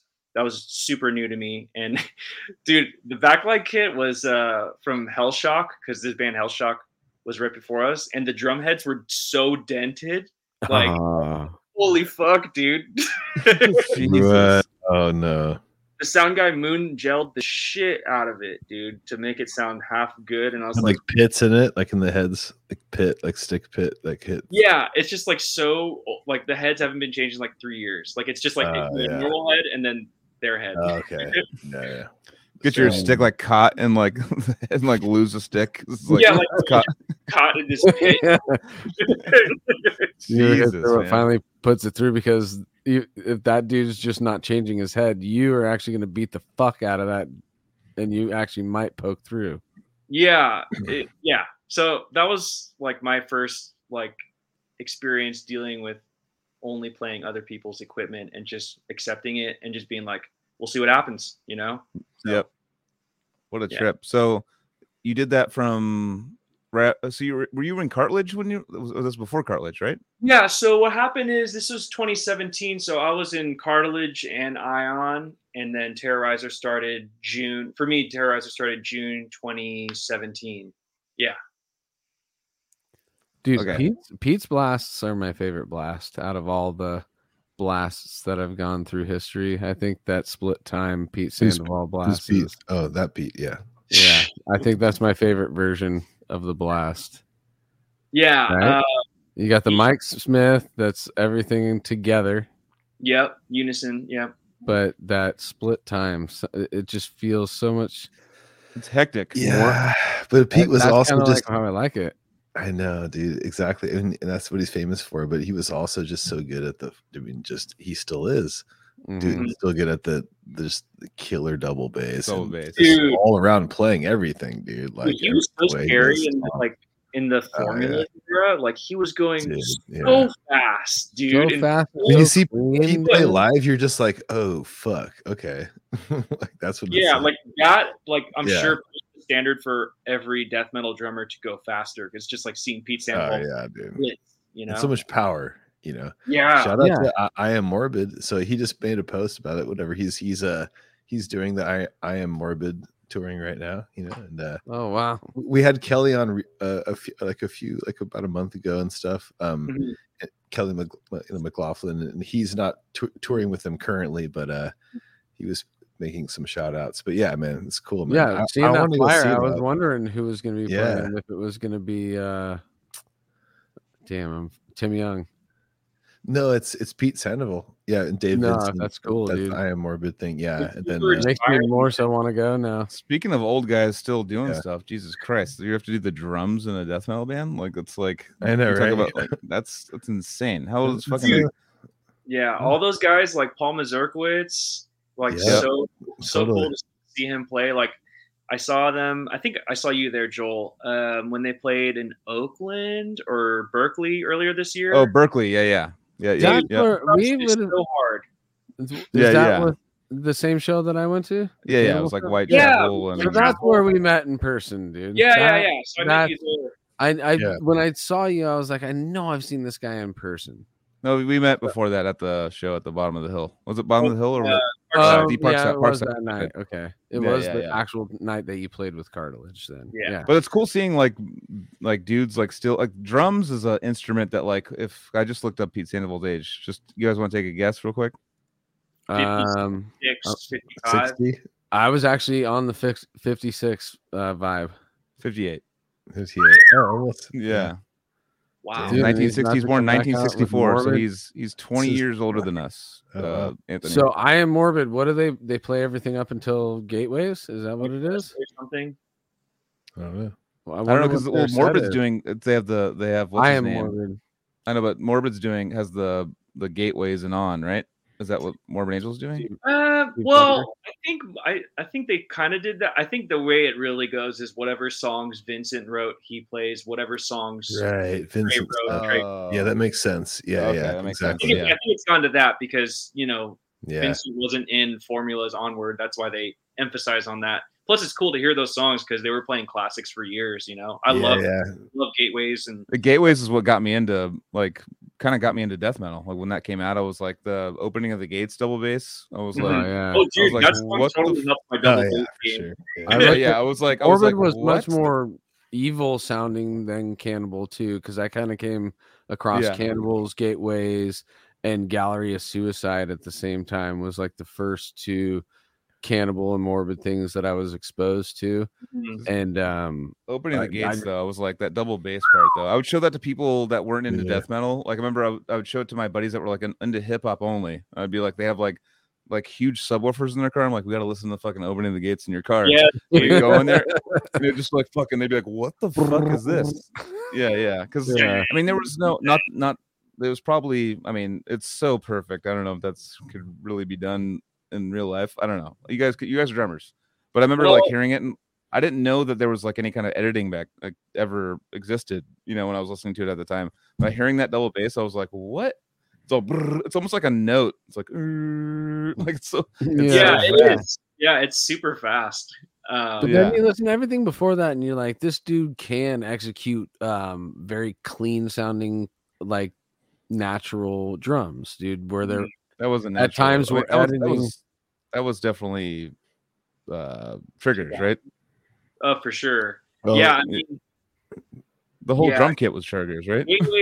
Gateways and Heretic are noticeably triggered, and then what's cute about Blessed Are the Sick is that it's the beginning of triggered shit. So you get to hear how gated the toms are. It's like, it's just like, this is no reverb. But yeah, no reverb, and then like you hear that, I feel like that's pretty cool. Like all those death metal drummers in the '90s really like experimented with triggers, and like you can hear it like in like Mayhem albums, like Grand Declaration. I think it's called Grand Declaration. It's super triggered, dude. It's just like again, everything's gated and perfect hit. It was an old school band. Not old school band, but a band that triggered probably one of the first. I don't know if they were the first trigger drum band. Was a Fear Factory, like Demanufacture and stuff. That was like all replaced to drums. Yeah, Soul New Machine. Yeah, I wonder like what's up with that, dude. Like the whole it's like old Metallica. Like it's like none of that was ever triggered. They never used any like with Pantera and stuff. Like it's like. Did they never use any sample like along like live or anything? Well, I'm curious about that. Interesting. Yeah. Not that it matters either way. I'm just curious about it's like when people like I think Fear Factory was a band that was like kind of going with industrial kind of. They're like, okay, so this works with our sound more. You know what I mean? Whereas like you want the kind of natural sound from Metallica and Pantera and stuff like that. But like they were like kind of had this like kind of like had this like spur like. These like robot noises coming in the background, like it made sense to do like a triggered style of but drum. I mean but think of like the first person that thought of, even before death metal, like okay, so early 80s, and you're like, oh, you're thinking in your mind like, oh, we want to like trigger this sound or whatever that came, but like you're kind of thinking obviously like of early Metallica or like that sound, even if they didn't trigger it to get that sound, but you gotta be you want that sound. Or even like with Slayer, like Rain and Blood, like it wasn't triggered, right? But like it was recorded in a way that kind of compressed it to where it kind of sounded almost like what triggers became later, like it's like, you know what I mean? Like what they're trying to cut, like what the sound they wanted. Yeah.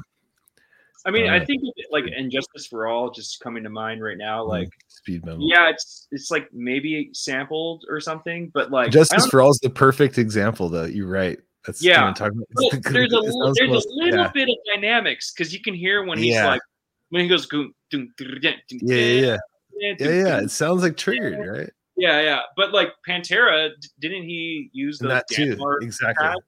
Right. Yeah. He used like the metal like pads on the kicks, like which I used when I was younger before triggers. Those were fun, but they would break your head. Yeah, I know. Me too, dude. Back in the 90s. Yeah, dude. No, for sure. So do you think that triggers were invented because of the evolution of metal in general and getting heavier and wanting to be as punchy as it possibly can, and the natural kick drum sound couldn't get there, so we decided to trigger it so we can control how hard it hits? I think I mean, you're making me really think about this question, but I think they created acoustic drum triggers so that they can replicate studio quality sound in a live audience, because people know how there's so many dynamics within a kick drum in a live room, especially like, you know, like in an like an arena or something. Like you're gonna hear the like really give. So I feel like that was like the perfect way for people to get consistency, whether it's slow or.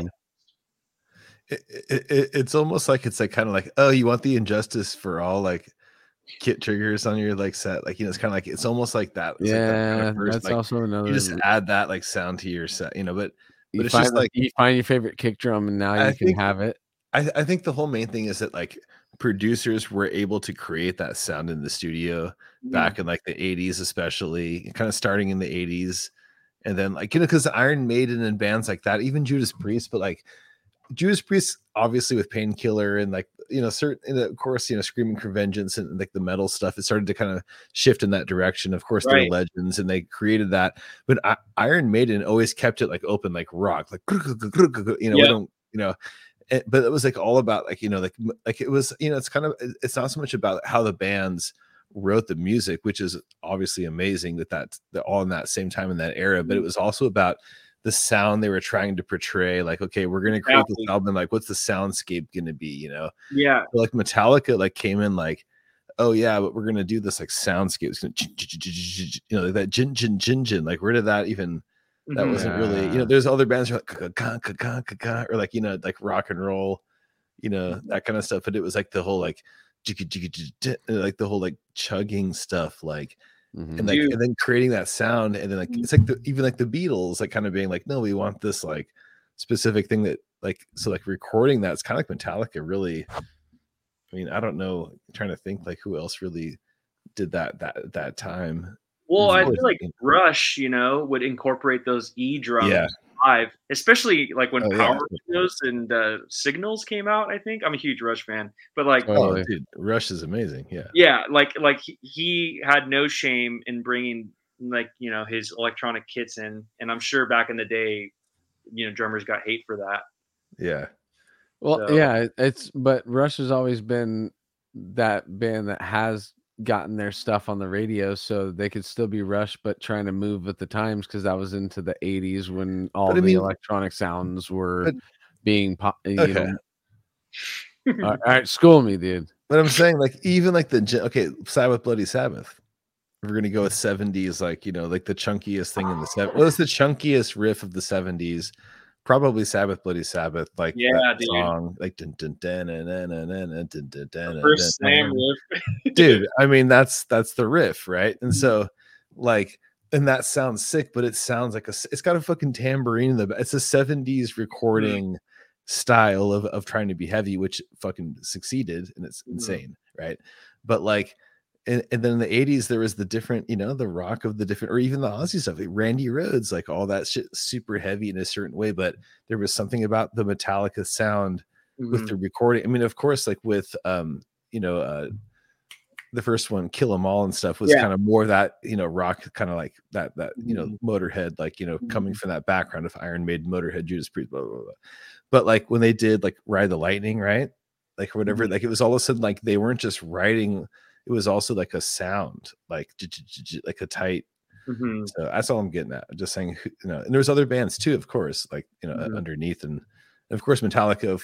People can say, oh, they ripped off all these bands, but they probably did, you know. But I'm just saying, I'm just curious. I'm just bringing it up. Like, where did that come? I guess it's like you got the money. If you're the band that can break through, then you can make that recording and you can create a sound because you have access to those like engineers, you know. Like it's like Nirvana. It's like there's a bunch of bands that were like, great, like Mudhoney or like the Melvins and all kinds of bands that were like in that era, like Just As Good or whatever, or Fugazi and all these bands, but they weren't like, they didn't create those hits that like got the huge production, but the production and the point of metal, but last point is that creates the sound and then Pantera, like those albums were not cheap to make. Oh, for sure. Yeah, that sound and yeah. No, you even have me thinking because I love like jazz fusion. I got into that like 7 years ago. That's like so cool shit. Like Billy Cobham, Dave Weckl, like Dennis Chambers. Oh, I love and I'm just thinking you have me thinking about like Spectrum, that Cobham album. Oh yeah, I love that shit. Yeah. Like the drums are so crisp and clean, and it's just like, hey, maybe like just the way they built drums back then was just like better, shallower kicks, and acrylic was huge back then, Thinner shells, dude. That's a whole nother conversation, dude. I mean, we can get into that too. Drum shell changes in the 80s, like thicker shells. Power toms, and then now they're shorter. Yeah. Like Tamer comes out with the shorter toms. I loved like the bigger toms personally. Yep. Yeah. I don't play drums. How deep you want to get, how nerdy. But yeah. I can what Joel, my point was that a lot of the heavy sound from a lot of bands that came in that thrash era, like, was a lot due to the engineers, of course, that recorded that stuff too. Oh yeah, I mean, because able to get that sound, like No, I was getting that from like we were talking about Metallica and stuff. Like they spent like $500,000 on a recording. Exactly. And, like you go to a recording where you spend like $7,000. Like, how do we get like something? We don't want like a shitty, like $7,000 is like, it's a variable scale. That could be a $500,000 to like a underground band. You know what I mean? That's like, that's their, like, you want it to sound as good as it can, like in the short amount of time. And you want to profess like your love. We both clicked at the same time. Cancel him. Someone say profess. Professor, love to the professor. I'm all great. I was wondering when you were coming, dude. Yeah. I didn't want to say it in the middle of the episode, like, where the fuck is Professor? But I was feeling that a few times. I'm like, this episode just got a lot smarter real fast. He walked in right into the drum talk. The drummer walks in during the drum talk. Yes, sick. Dude. Double singles. No, I'm just kidding. He's like, he's all actually. Yeah. It's now officially a true Cali Death podcast episode right now, guys. Yeah. Stoked. Yeah. How's it going, Adam? I think we got good. How are you, man? Staying busy over there? You're on tour like every other week. No, dude. I mean, I did a couple weekends last month. Yeah, it's been good, man. Played with this band Illudium. I did their first record with Prophecy as a bass player, and then I just became the drummer. And then my old homie Alex joined as our bassist. So it's like a high school band again for me. Like I jammed with everybody back in the day in high school. So it's like super sick. Dude, that's awesome. Yeah. Stoked for you, man. How was the Cartilage tour, Super dude? rad. Dude, the tour was fucking incredible, man. Like we played so many places we haven't played before because we've done we're weird. We've done like West Coast tours before that are like a week, and then we've done Europe once. So this is the first time we got to go through like Texas and like New Mexico, Arizona, and it was really good, man. A lot of people, it surprised me how many people were like ready to see us there. It was really fucking sick. Hell yeah. Yeah, you're like the perfect band to be supporting Exhumed, I thought. Oh, definitely. Gruesome, totally. Gruesome. Oh yeah, that's actually, it's funny because he posted it on the thing and then he hit me up like it's gruesome, but I'm like, I'm not gonna go through a thing. We're gonna keep it. I've had Exhumed is going on tour in like a month, right? And I got that mixed up. That's it's all good. You're all good, dude. Don't worry about it. It's Matt Harvey. Matt Harvey, exactly. Yeah. We went on tour with Matt Harvey. Yeah. And Frank, shout out. Gruesome's like, it's in that vein of that first era of death, right? Yeah, super sick. Gus Rios, super sick to see him play live every night. He's a very consistent drummer, super good at what he does, man. And then we also toured with a band called Immortal Bird, from Chicago, which are super fucking dope. Like, I don't even know what to like describe them, just like prog black metal or something. And the drummer does a lot of single foot blasts, and he's just a fucking monster, and just he just nails into it. So check out Immortal Bird. Actually, also Sick Drummer filmed Immortal Bird's drummer as well. Sick Drummer Magazine. I was super happy. They showed up on the Arizona date and filmed us. So yeah, check that out. They filmed the show. Sweet, dude. Mm-hmm. I think at one point like actually link to it or something. I was just saying, I think at one point back in the chat, he put a link to, was it you? He recorded you? Yeah, they were, the dude recorded, I think his name is Mike Wyatt. He filmed like 2 Cartilage songs and then like an Immortal Bird song and then gruesome stuff. So yeah, he filmed everybody. It was cool. That's what's up, dude. Nice. Shout out to Sick Drummer Magazine for keeping all that there is like the drummer nerd of death metal, and that is #1 top-notch content for that person, you know. And I wish there was, I actually do wish there was a Sick Guitar Player magazine. I do. Yeah. You know, there was for a short second. I think it was called Six Strings, but they didn't follow up with it. I mean, maybe he'll chime in the comments, but I do remember they did one on Paul Ryan. They did like a 6 Strings episode, and then there wasn't much. But that's exactly what I was about to like do the old changeover to. Was your new band? Please pronounce it for me. Oh, Mantra. Mm-hmm. I know the symbol throws me off because the E symbol. I'm like, oh, shit, how do I even say that? And the A E silent. Yeah.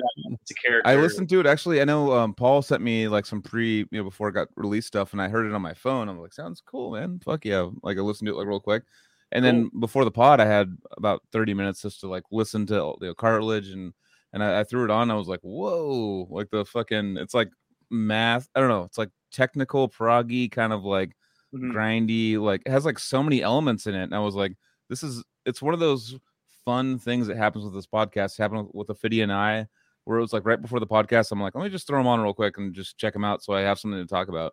And like I threw your like Mantra on, I was like, whoa, like this is like a band I'm gonna fucking be listening to. I wasn't surprised. Like, I was and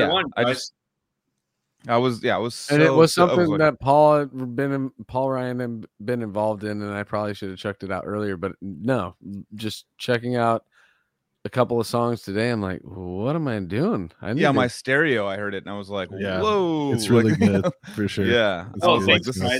It's got that kind of like classic dirtier sound, but it's got the prog elements to it, and it's got so many elements I heard in like one song, and I was like, oh, it's kind of like got a little bit of like the kind of grindy like dirtiness to it, but it's like weird timings in it, and it's like it's got like all the things I want to hear, like, you know, as like an old school metalhead and as a newfound prog head in the last like 5-6 years, you know what I mean? Right on. I was like, I was actually honestly like, I was like, whoa, like that's like the main thing I've been waiting to talk about all night.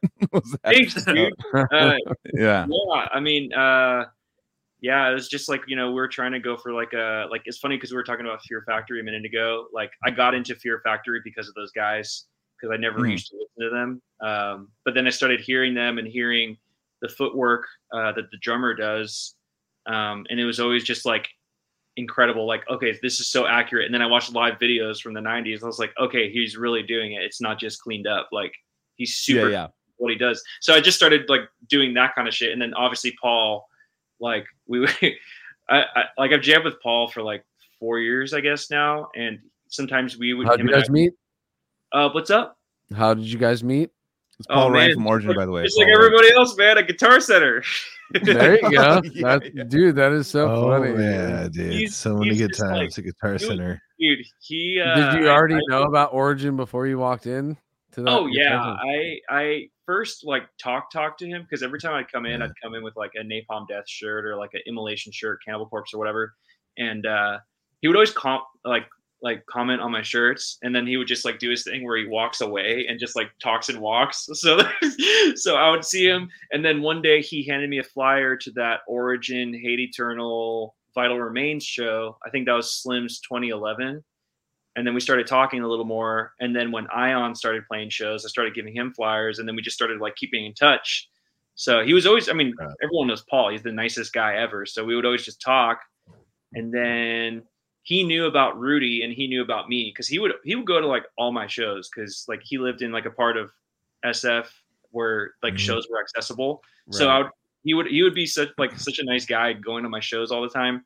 And then he knew about Rudy, the guitar player of Mantra, because Rudy's also a shredder from Cyanic and Genocide Skin. So he like, it seemed like he had his eye on Rudy and me, like on the distance, you know, but he would just wait for us because Rudy and I started Mantra, and Rudy and I were always just like, dude, we have to get Paul. Like, I don't know what it is. We have to get Paul. And Paul's like a one-man band kind of guy, you know? Yeah. Those guys know what they want in life. And like Origin's his baby. I was like, I don't want to like take you away from everything. How'd you get him to play bass though? Like, I mean, obviously, like he's known as the guitar player of Origin. Like, you get him to play bass in this band. Wow. Yeah. Paul, dude. Paul's bass, dude, he literally found it in a dumpster, and it's like this massive Gibson Explorer bass. It's huge. Like, it's huge. And he found it in a dumpster, and obviously he fixed it up nice at Guitar Center, spray painted the pick guard, and made it sound good. But he said he didn't want to play guitar in another band, even though we would jam, and like I'd be like, come on, dude, like let's do a band together, dude. And, you know, he would just be like, no. Like, he does this. He's like, no. Like, I'm not going to play guitar in another band. Oh, man. So I'm just like, okay, fine. And then he's like, well, I'm down to do bass. And we were just like, oh, shit, Paul Ryan wants to jam with us. Dude, that is sick. So that's like, we showed him some like jam songs that we did. And he was just like, you know, oh, I'm digging this, you know, because it's industrial, like brutal, technical death metal, you know? So it's like, it's different. And he was down to try something different. And he's super into like industrial music, so it made sense. That's rad. I mean, I saw the video of him playing bass. He does vocals too, right? He does his screams and bass. His Jaguar screams. His like fucking pterodactyl, like pterodactyl. He's still looking great, dude. He's killing it. So he's super driven, and he's been awesome to be in a band with. He's very hardworking. Awesome. We jam quite often. That's great. Yeah. How do you guys get the industrial sounds? Is it like guitar effects? So, so basically we played our first show in September, and what happens is like when we recorded the album, we recorded all the industrial parts like separate. And what I did for the show is I have a click track, and I have a splitter, and one split goes to my ears, which is click and guitar. The other split goes samples straight to the crowd. Like, I guess a lot of bands do that. Like, I know like Behemoth even does that, actually. Send a splitter. So that's how it is. Just 30-minute click track. Yep. But so the sampled industrial sounds, how are those created? Are those like just on a computer, like some like electronic instruments and stuff? Yeah, I mean, I can't remember which program. I think my guitar player Rudy, he has like Pro Tools, and he just creates all these like weird sounds. Gotcha. There's like a plethora of like library of random sounds, like breaking glass or just like something being sucked out, and just like or even if you do like someone screaming, then if you slow it down, it sounds super creepy, like totally super interesting shit. Run it through like a filter or something like that, and like create something completely out of like it's like a Bjork move, like she does like crushing snow will be all of a sudden a beat somehow, like you can take those programs, you can just run it through all these filters and just create a completely brand new life out of a normal sound. Rudy creates all those sounds, and then we just jam it, and so that's how I did it. See, what was cool for me is I couldn't tell if it was taking some of the crazy noises at the shop and sampling them and putting them into music, dude. Like Joseph was like in mid sentence. I didn't hear him. Oh, you don't I was wondering, is it working? Or he looked to like see if he was like muted. He's all looking. Sorry. No, I must be kind of quiet. I'm using these. I'll turn you up. mics. I got you. Sweet, thanks. I was just saying, like, I couldn't tell if it was like sampled instruments or like just something on the guitar, which is cool that it's like kind of subtle like that, and it doesn't like hit you over the head like this is industrial metal. It's more like tech metal with some like what the fuck is going on, something new, that kind of style. So right on. Yeah, I know there's a couple parts on guitar that he does do. Like he has this pedal that like does like a weird like it sounds like it's twirling the notes that he plays. So like that's pretty cool. There's a couple moments, but majority of them are from the click track that we do live. So yeah, nice. Why'd you dig it? Yeah, I'm a big fan too, man. When that shit dropped, I was actually in Asia when I listened to Mantra, which was cool. Last time I visited, yeah. Sweet. No, I was literally. I'm not like I don't do this often where I'm like, geez, like I felt like I wasn't in the know, even though Paul sent me tracks before it was released, and I was like, yeah, cool. I was like at work, I was like, cool. Yeah, sounds on good. Your phone or whatever, never a good thing to do. Yeah, and I randomly threw it on before, and I was like, what is going on? Like this is like everyone should check it out. I'm just saying, it's very cool. It's very new. It's very old. It's very everything. It's got everything going on for it. Where I was like. I loved about like it's got like all these different influences. I was like trying to pull the influences. I'm like, there's like 9 in here. Like there's like a lot of things going on. You know, I was I was super stoked on it too because I always wanted to be in like a more technical band because I love, like I mentioned earlier, like I love grind and stuff. But like even towards the tail end of when I was in Ion, like we put out our last album I think in 2018, and I was like, you can hear like I wanted to get more and more technical. And like that's why I parted ways is because like just we wanted to go different directions, but like I wanted to just keep pushing the technical shit, you know, with this atmospheric fucking riffs. And I love like Deeds of Flesh and all that technical shit. Yeah, I was just about to say it goes back to your Unique Leader roots, dude. Oh, dude, love them. Like all that shit. Just like I want to play like brutal music and like stamina shit. Like there's parts where it's just like a minute straight of just like 30-second notes. Like let's go. That's the hardest thing to like to dial in, like, you know, seeing like you guys like with Cartilage and like seeing you drum tech for Ghoul, and seeing all like the fun stuff going on. Like you guys are having fun. It's not like hard to play, but like the crowd is reciprocating to it immediately. They're like understanding it immediately. But as a musician, you're like, yeah, but there's like way sicker, like funner, more fun things to play. And it goes. The thing that sucks about it, I remember I was who was I texting? It was someone in a big tech band.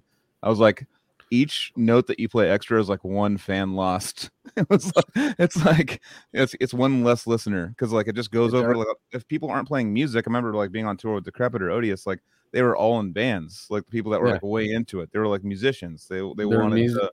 It's musicians. Like, it's like this band's watching music for musicians. Yeah, but it's like finding that balance of like, which I think fucking Mantra has, by the way, that balance of like technicality, but like it's still not to the point where people are like, okay, I don't know what's going. You know, people that don't play music are like, okay, this is over my head, kind of thing. Like it had like a groove to it, and it was a little mathy with the time signatures and stuff like that, which I felt was great. Oh, like loved, you know, like nowadays Meshuggah's huge, so you can do that now. Yeah, and you know. That also had a big thing to do with the production too, because we didn't want a super huge production. We wanted to keep it as raw as possible, with also still like presenting it in a sort of professional way. We didn't want something super overproduced because we wanted to just like give it that character, you know. Totally. Like I didn't want my drums to sound like every other, you know, technical album. I wanted it to sound like a dude in a room playing whatever. So yeah, I mean, that's like with the new albums coming out nowadays, it's like so gnarly, technical, perfect, you know? Yeah. It's kind of like a good reaction to that. No, that's what I love about listening to Cartilage is I don't get that vibe. I get that real sounding, you're in the room watching the band play. It's a live band playing. Yeah. Live band. It's like that live experience, not like you know, musicians listening to musicians going like, what the fuck are they doing? What the, you know, and like everyone else is just like, woo, it's just like, and if you think about it, a band that wants to be theatric and have an actual show, you would actually want your album to get that live vibe just to show you that we're a good live band, you know. Mm-hmm. So yeah, capturing that feel with the, but still the mixes are great. Your drums, if you listen to Cartilage loud, your drums are very, they hurt, dude, if you go too long with them. You know what I'm saying? Right on. Like it's got that percussive punch that you can withstand for only so long. You know what I'm saying? Yeah, I mean, like with Cartilage, like for those past 2 releases, we did like an EP called Gourmet, and then the newest album is The Deader the Better. Like there was definitely some parts when we recorded that there was like slight flaws, but I was like, leave it, you know, just like I want more character. I don't want it to be perfect. Like just right.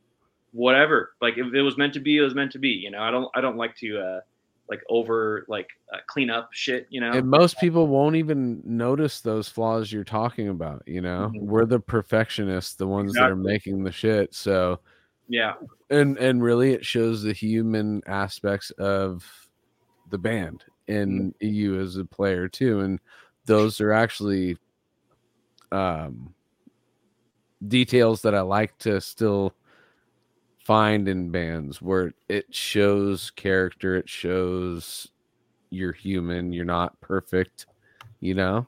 That going back to those old grind bands too, I love the little tiny flubs because it just shows you they're just fucking going for it, dude. Well, I think the bar's so high with the production nowadays, you know. It's like it's becoming what kids are used to hearing now. Like yeah, it's the next generation. Exactly, the next dude. generation like has this different palette. It's a different palette for how they're gonna taste their music. You know, totally. We have an older palette, but it just goes with the generation you grew up in. And but I think part of it is weird. Part of it, like going backwards and reverse engineering and getting out of that palette is like going to see like a live Cartilage show or a live, you know, like a Exhumed or Ghoul or something like that, where it's just like. It's just raw and like fucking giving the crowd what they want. The crowd's going nuts, and you're like, all right, well, maybe we don't need like every note to be like 100% like dialed in. Like maybe like the raw vibe of a band is important too. And that's like one thing that you guys bring in a lot of the bands like from this area, that like Exhumed style like music. It's bringing like this raw like feeling from it. Not like, okay, how many notes are they playing? What's going on? Yeah, you know what? That's a really good point, Joel. And I'd like to add to that. Thank you, Joel. Thank you, Joel. Thank you. And hey, guys, how's it going? I'd like to really add something. I really like the concept of entertainment. And I think that you guys, it sounds like you put on a really good show. You know, I can just imagine you with Exhumed and that whole, you know. Or even seeing Ontogeny and then Cartilage, you're like, dude, I got fuck yeah, dude. You got Nate and those guys doing their thing, which is incredible one vibe, dude. Which is with I love Nate. Keith is one of those super underrated drummers that I think everybody should be talking about, dude. Keith Grimshaw, dude. Inhuman, dude. The shit he does is inhuman, and it's on a little tiny cocktail jazz kit. Like and even before, the opening band before Ontogeny was his other band, which I forget. What were they called? Bongfather, dude. How fucking rad was that, dude? Bongfather fucking ripped, and remember all the chicks that were front row for the band too. You're like, dude, what kind of metal show? And these guys got chicks front row dancing for him. Like these guys got something going on. But Keith is that's the versatility of Keith. He can play in all these different styles of music and fall right into it, dude, because he's a madman on the kit, dude. Yeah, he's incredible. What's so funny, dude? Oh, Nate's cool, but he likes Meshuggah. Oh, they're having a Meshuggah getting the Murray. Isn't that funny how the Meshuggah arguments happen so not often again in the chat? there's like go ahead. Sorry. I'll just say hi, Murray. Miss you, dude. Hope you're doing well, man. I know I saw you on the chat. Miss seeing you around, man.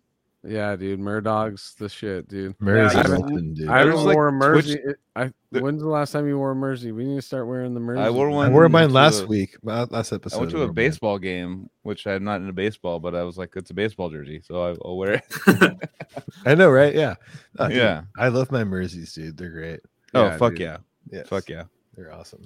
But I had something Yeah. funny. Oh, no, Murray's like literally created in Twitch like this emoji, this whole thing of like Meshuggah crossed out, like because he like anytime Meshuggah gets brought up, he'll just go on a fucking tirade in the chat. He'll be like, they're like, no, fuck that, blah, blah, you know, like and like they'll make like fucking emoji things for like Murray that are just like crossing out Meshuggah everywhere. It's because he's like made such a stink about it. Whatever, I think you're wrong, but I get it. I mean, it's like not. It's to me like they were like I'm in palette. the middle, dude. I'm like No, they're no. To me, they're like a Black Sabbath. They're a Black Sabbath for really no. They're a Black Sabbath for like weird timings. They're like, all right, this is a band that's doing something weird, and now other bands should take that and do something cooler with it. Is what I when I first heard Meshuggah, I was like, all right, I see what you guys are doing, but you guys are going like I like to like how about riff over it or something. I like to respect bands as being important. Like it doesn't necessarily mean I have to like listen to them or something, you know. But I can be like they're important to like a genre, you know, or they like did something musically like crazy, or I can't play that or whatever. It's not like I don't want to play it. It's not like we got somebody else besides Murray who says they're boring too. Yeah, dude, Thomas Hawk, dude, he is Thomas Hawk is insane. Such a sick drummer, dude. I mean, come on, dude. And also he's doing a lot of shit that a lot of extreme drummers aren't doing. Yeah. I mean, no, watching him like watch his drum cams, I'm like, what? He's doing like 3 or 4 rhythms or he's insane. At once. I'm like, what the fuck? Like, where's is it 4 or is it like 17? Yeah. It's hard. It is hard to find the downbeat sometimes, but I'm just like, damn, he's such a good drummer. Yeah, exactly. He's an alien. He's an alien. Shit, you know. So. Oh yeah, dude, he reminds me of like a Jarzenbeck that's a drummer. Yeah. That's a good way to put it. And so unique in a way that's like almost like hard to replicate. Like, how could you like if you had to fill in, you like fuck, like how I could never. There's no filling in. How the fuck could I mean like any drummer? How could you just fill in for Meshuggah like that? You know, it's crazy. It sounds insane. It sounds scary, impossible. It sounds what it's like to me. You know. Yeah. What But do you think? I think it's okay to like not like a band. Meshuggah? They're insane. Yeah. Joseph, I think Meshuggah are great, and if you don't like them, you're missing out. And I think you just haven't tried hard enough, dude. You gotta try like I. Calling you out, song I, dude. Oh yeah, I's. Yeah, just one song. Just try one. It's only 23 minutes long, dude. Just I love that. You call it. I guess you call it an EP. Yeah, it's an EP.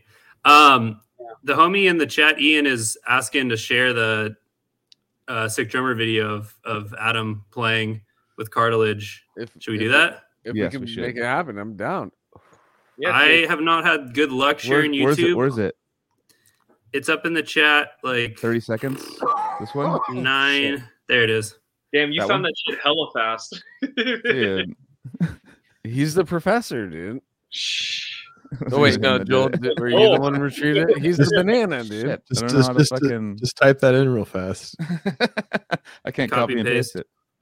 YouTube time 30697. I already have another video I had locked and loaded as a secret, but I was going to do the Flesh God puking on stage thing. Yeah, dude. At one point, at the very end, we'll do it. At the very end, we'll do it. Secret. It's in the chat. Well, I know, but I was going to do it. Now we're going to share screens already. I don't. Oh, you can click on Twitch. You can click things. This is crazy. Oh, really? You click things, dude. I guess you can. Okay, I got it. Boom. All right. So now let me just click. I've only had like 900 drinks. It's fine. You guys really want to sit through my drumming? Surgeon. Oh yeah. Oh yeah. We're getting Ian's insisting, so we have to do it.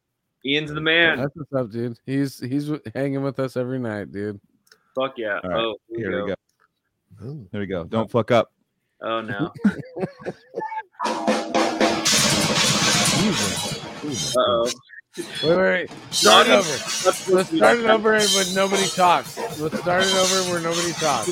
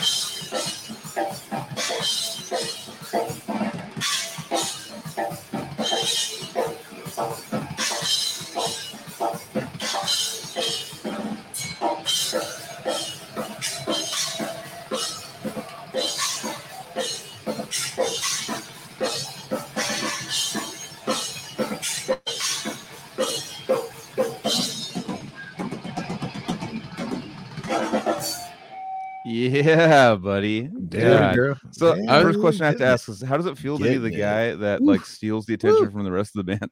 Oh yeah, right. Are you kidding me? I'm in the back. Nobody talks to me. Dude, And no, my when I question remember, is, I was gonna say it must feel good to beat the fuck out of your drums because you hit hard, dude.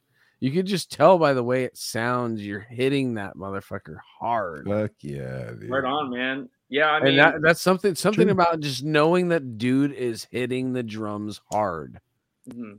and executing like a Mike Smith type dude or a Pete Sandoval. Like these guys are dudes that hit fucking hard. What are you gonna say, Professor? I was gonna say it reminds me of Nils Dominator, Dark's Funeral. That's another hard hitting motherfucker, dude. Especially on the toms. Do you have your strike tom like beater like tuned higher to get like more attack, or do you just leave it more warm? Like, you know, usually they have the looser one. Tom tuning? Yeah. Oh, okay, my bad. For some reason, I heard beater and then strike. I was like, "What part?" Yeah, no, I was struggling to get the words together, but okay. yeah. For tuning, like I always like it, like basically when it starts to wrinkle, so as low as possible. And like tuning is such a like specific thing to me because it's like I don't like it too high because then you don't get as much slap. Like I like to get slap and really dig into each hit, you know. Mm-hmm. And then you get more attack and then it's more articulation. But that also goes with right. the type of drum heads you use. So I use like thicker drum heads, you know, like I like 2-ply on my toms to get extra cut. Okay, so that's the opposite of what I was expecting. I thought you would have the toms tuned pretty high. Yeah. No, they're like super loose actually. Like to the point where the tension rods start falling out, so I have to put shit so they don't fall. Wow. Crazy. Well, that makes it more interesting that you're fucking getting so much attack out of it. You're hitting hard, exactly. So yeah. Have you heard of those bottom heads, Joseph? Or I mean that Joseph you showed me those like it's like the EC Rezos. Yeah, the EC Rezo like bottom heads, but then use like regular top heads. Have you tried that like on the bottoms? It's like the secret, dude. What's the difference? Doing that. So using the EC2 batter as a Rezo, right? Oh no! Well, they just sell an EC Rezo, yeah. They make a resonant like bottom like for tom heads, whatever, you know.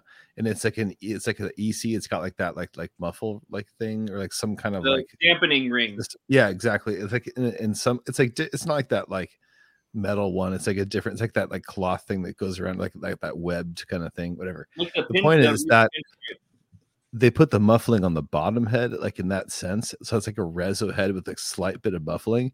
And then on the top head, you just use a regular 2-ply. And it's like the game changer fucking best. Like Joseph showed me that. Wow. So it's so easy to tune too.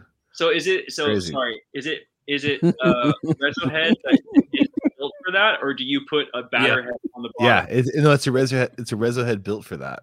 Oh, shit. Evans makes it. Yeah, dude. It's like a webbed bottom. Like it has like that like muffle web like thing for the reso bot, dude. It's game changer, dude. I'm gonna check that out. Secret reveal.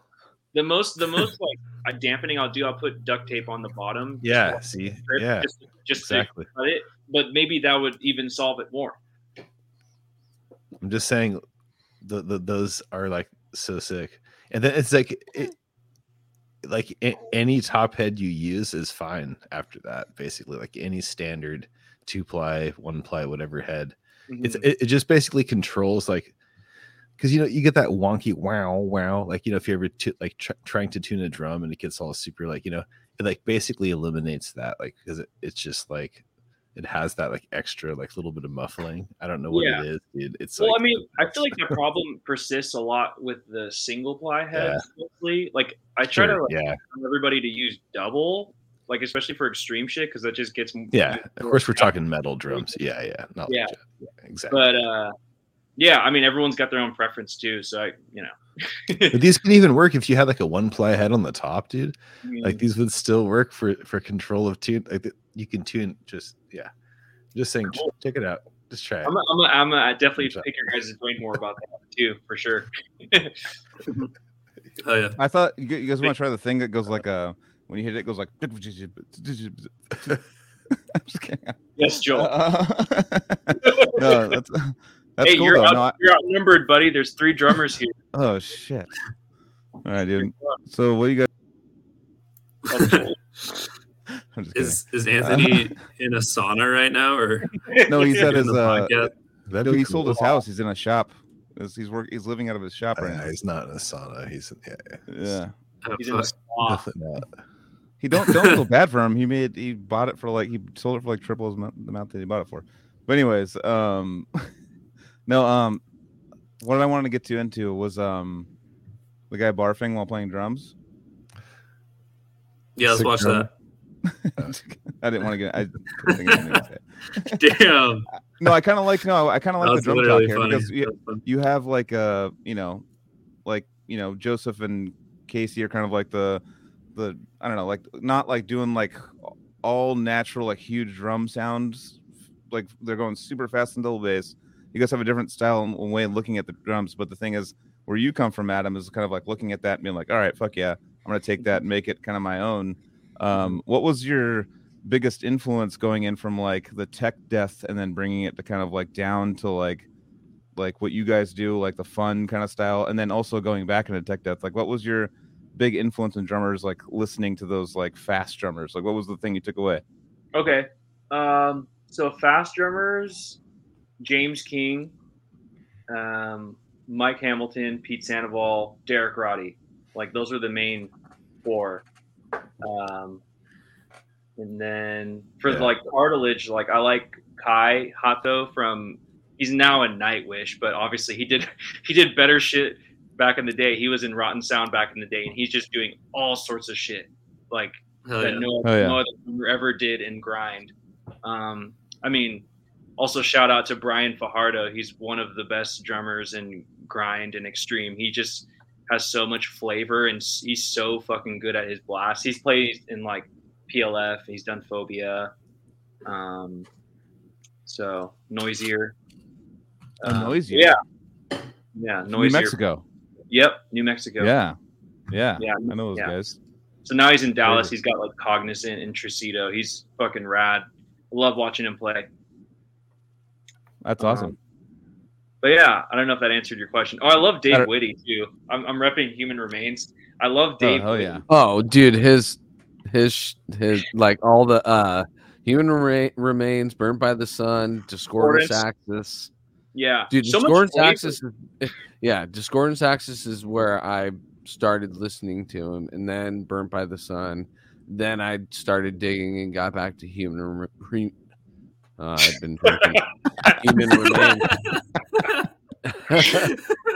But you know what I'm saying.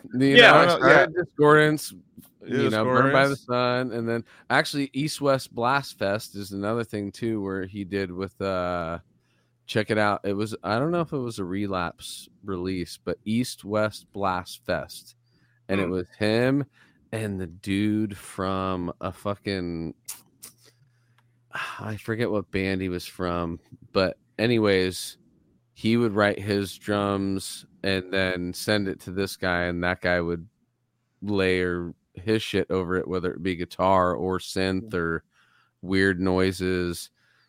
Oh, are you talking about it's called East West Blast Test. Huh. I never heard of that. They did 2 albums, and it's with Homeboy on drums. And dude, he's done so much. Chris Dodge. What's Chris that? Dodge and Dave Woody. What was his Iniquity? Chris Dodge. Oh, I thought you were being funny, Joel. No, it's I'm deaf. Dave Chris Woody? Dodge. Iniquity? No, if you look up East West Blast Test, it's him and a dude. Oh, thank God the from, professor's here. You can type that stuff in right now. I got him. I think he's got it. Professor with a Yeah, bunch of deaf you guys people. hear me? I've been saying it a couple times. Yeah, It's I'm just Loud and clear, Chris- Professor. Who is it? Chris Dodge and Dave Woody. Oh, okay, I heard that earlier. Chris. And what is Chris Dodge's bands that he was in? Iniquity, right? No, No, that's where it Spaz. gets confusing. Spaz. There you Spaz. go. Oh, There it Spaz. That makes sense. Yeah. Yeah. Redwood That's- City, right. That's what I was looking for, dude. Thank you, Professor. But yeah, it's a cool East-West combo collaboration of just 2 dudes who have separate ideas and trade them, and then they made a couple albums. It's actually pretty rad. I got to check that out because I love everything Dave does, man. Dave Woody's Dude. incredible. I highly recommend it. Then, if you like weird shit and his Totally. drumming styles, dude, you're gonna be happy. Have you guys heard Brain Tentacles? Brain Dedicals. No, Brain Tentacles. Brain Tentacles. No. Yeah, either you guys- either both- one of those. both bands names have are cool to me. It's Oh, super cool. It's like saxophone, John Zorny shit with like very swingy drums, you know, and some blast beats and Oh, very Melt pocket Banana. and weird. It's super cool. Sounds like something Anthony is not into. I know. John Zorn's like his favorite artist of all time. I like He's weird shit, guys. That's why I just recommended East West Blast Test. Whoever goes and listens But to Brain that Tentacles, he happy just episode, he sent you they something that you realize don't I even like know weird about. shit, dude. You don't even know about Brain Tentacles, and it said John Zorn. You're just like, you just Well, went right dude, over it. there's a plethora. There's a giant well of great shit that I'll probably, I get super high and I think about when I get to the end of my life and there's so many pieces of art, whether it be music, film, or physical art, whatever, that I'll never be exposed to that would have been perfect for me. You know what I'm saying? There's so much to experience in life that I know I'm going to miss gems. But Adam those- just gave you a gem, and you totally. I skipped I over just it. collected it. I just collected it. What are you talking about, dude? It's on. You're all- It's he says on the being tune, recorded on our East podcast West, right now. You're all East West. Like that's the first thing you said after he's all like sounds like John Zone. You're all like, dude, East West, fucking. Like totally didn't even take. what are you? it. What was the recommendation? Say it again, Adam.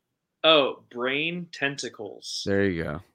Yeah, dude, I'm totally down to check that out because I love Zorn. And yeah, no, dude, but Joel, it's funny. It's being recorded on the internet right now, dude. It's You don't listen to the fucking archived. podcast back though.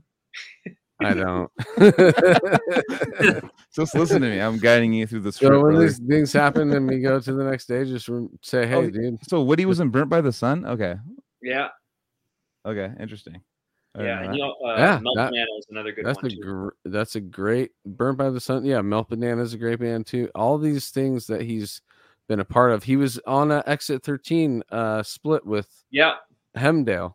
That's my favorite Exit 13 is with him on It- drums. It's so it's- vicious. It's very good. It's Mhm. maybe not my number one. My number one's got to be Ethos Music, dude. That album just hit me in the right spot at the right time. But I love that split. I'm not denouncing it whatsoever because it is the cleanest Exit 13 recording because he's on drums, and I'm not I'm not talking shit about the other guy. He had mad unique styles of drumming, and with the brutal truth shit that he did too, it's also unique. Like, and he was an anal cunt for a little bit too, but I think that was kind of a weird time for his career. But yeah, anyways, that was one band that I've done extensive research on, and I don't know why people like still back him at all, is Anal Cunt. Yeah, Seth Putnam is a very controversial character, dude. Controversial? Like, he makes like Kanye look like a fucking nice, like a pope. Like, I don't know. People are like, yeah, they wear their shirts, and stuff. It's like, I'm like, dude, I don't know. Like, that guy kind of. I get that he's like he's trying to Gigi Allen pretty hard, and like I get it. He's the one who's like, I'm gonna make fun of everybody, and he doesn't hold back. You know, I actually don't even know anything. Now, R.I.P. Rest in peace. I guess I should. I don't know. Rest in piss. But it could be rest in piss too. But dude, he was a human. He died. You just got to be like, all right, dude, R.I.P. I don't know. No. I'm sorry for his family. But he said a lot of offensive shit that I don't agree with. Funny. It's funny to watch like now, but like I'm like, Jesus, dude.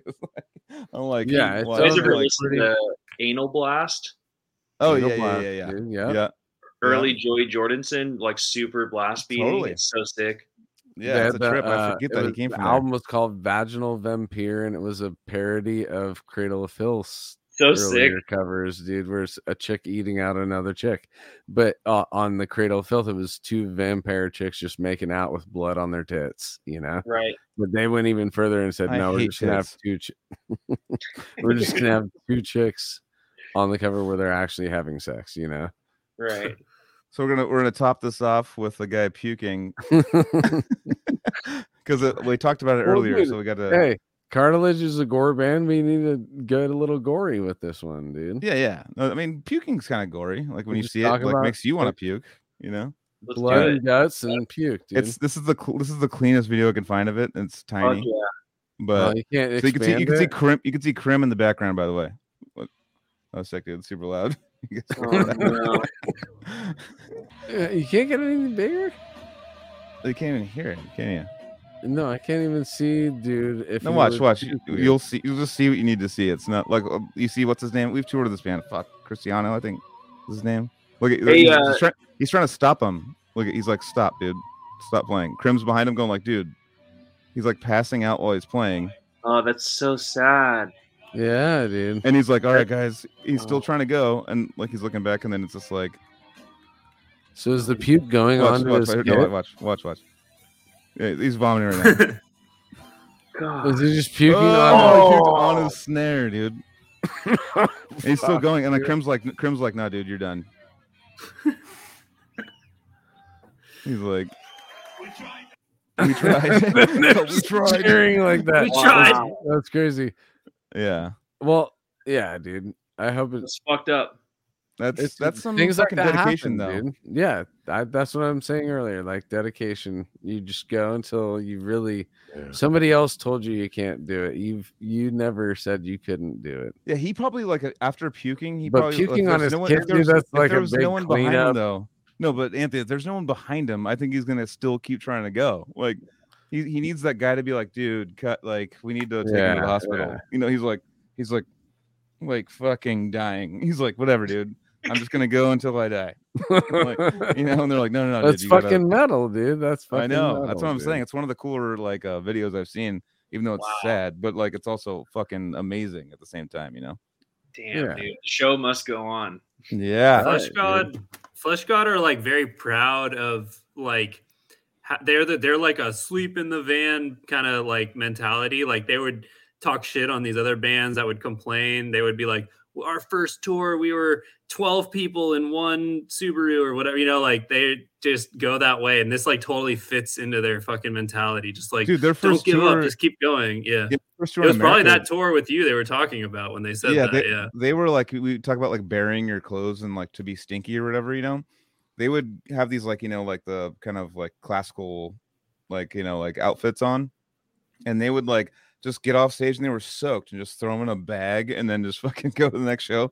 And by like show number 7, they would just get in the dressing room and we'd be like, ugh, it just smelled like mold and like just mildew. And it was like, and they were just like sitting there going, what? And they're like, we're just going like, hey, you guys like, do that. We only wear them on stage. It's fine, dude. No, that didn't bother them at all. The most out of your body is on stage, dude. No, they just would go, and it's really a trip to see them because I saw them with I think it was, I forget what show I saw them recently, like within the last few years. But now the drummer that was the drummer in that band is now the singer playing guitar, who writes most of the music.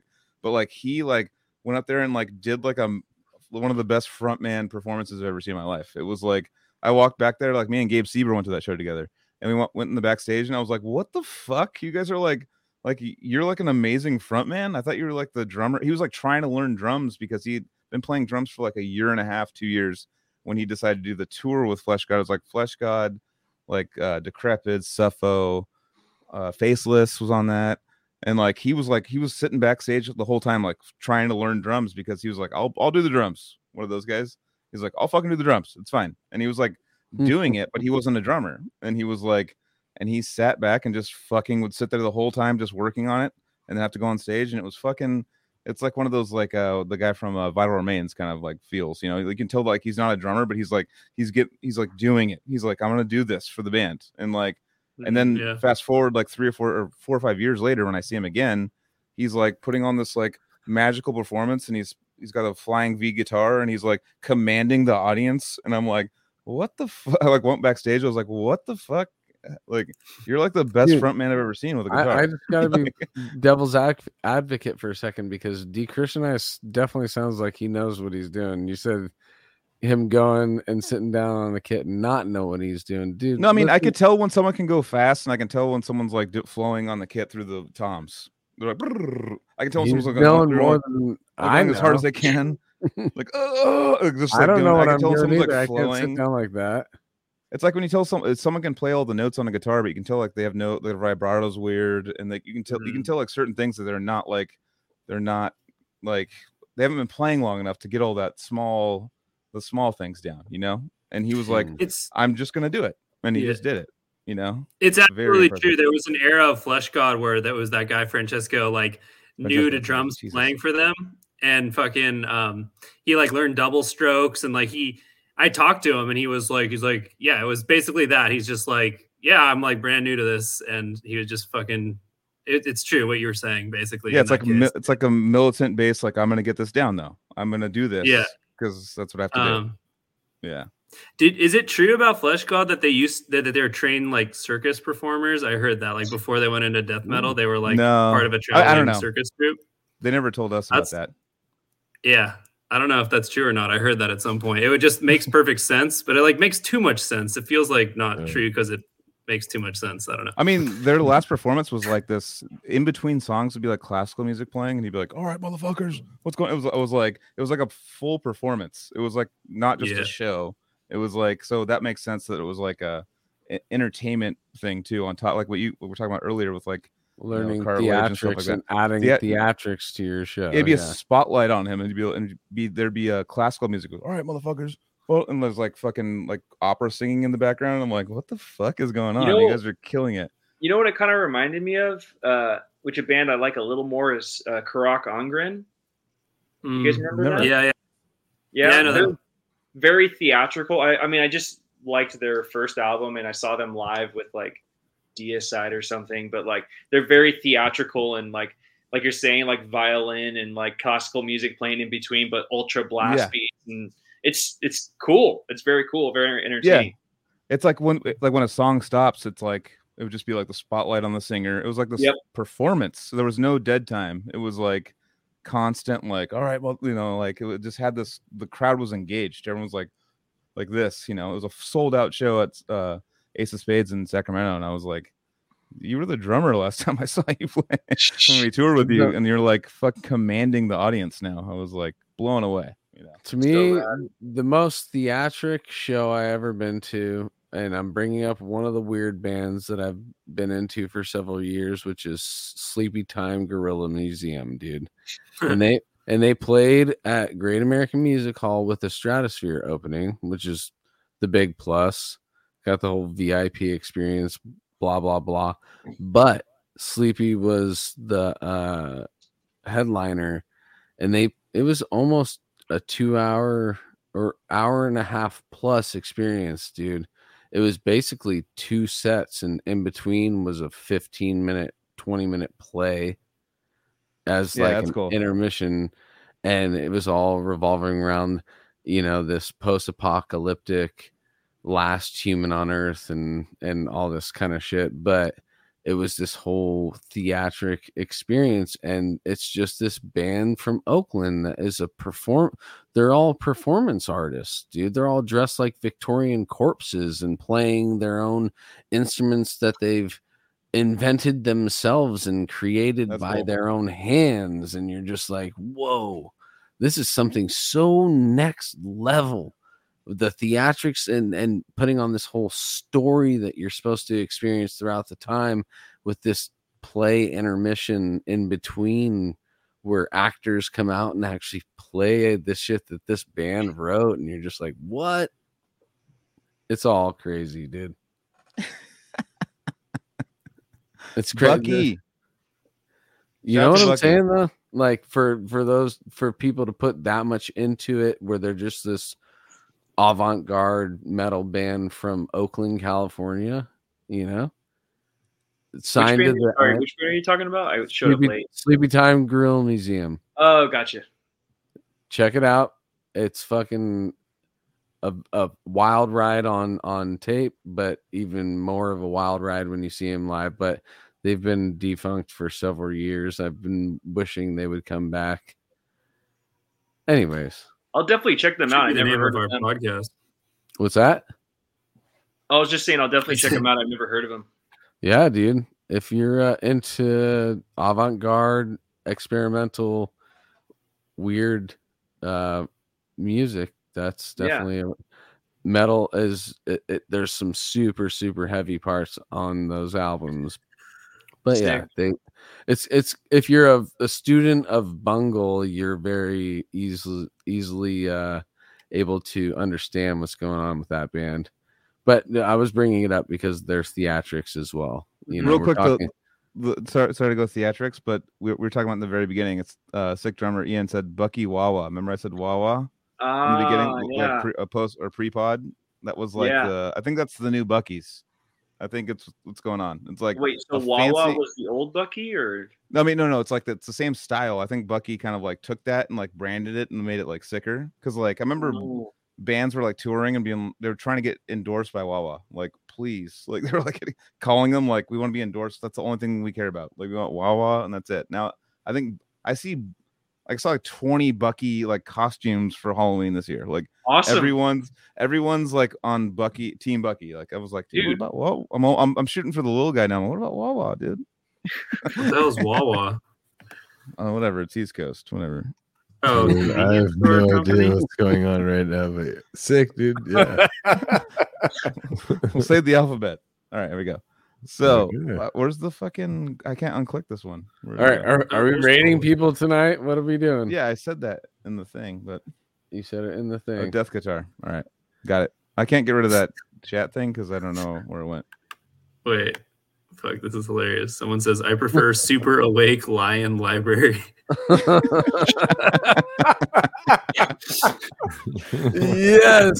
Yes, that hit me. I'm a Leo, dude. That's my type of humor. That's your brother that did that, by the way. That's Vincent. Oh Trapani. shit! What up, dude? See, that's my brother.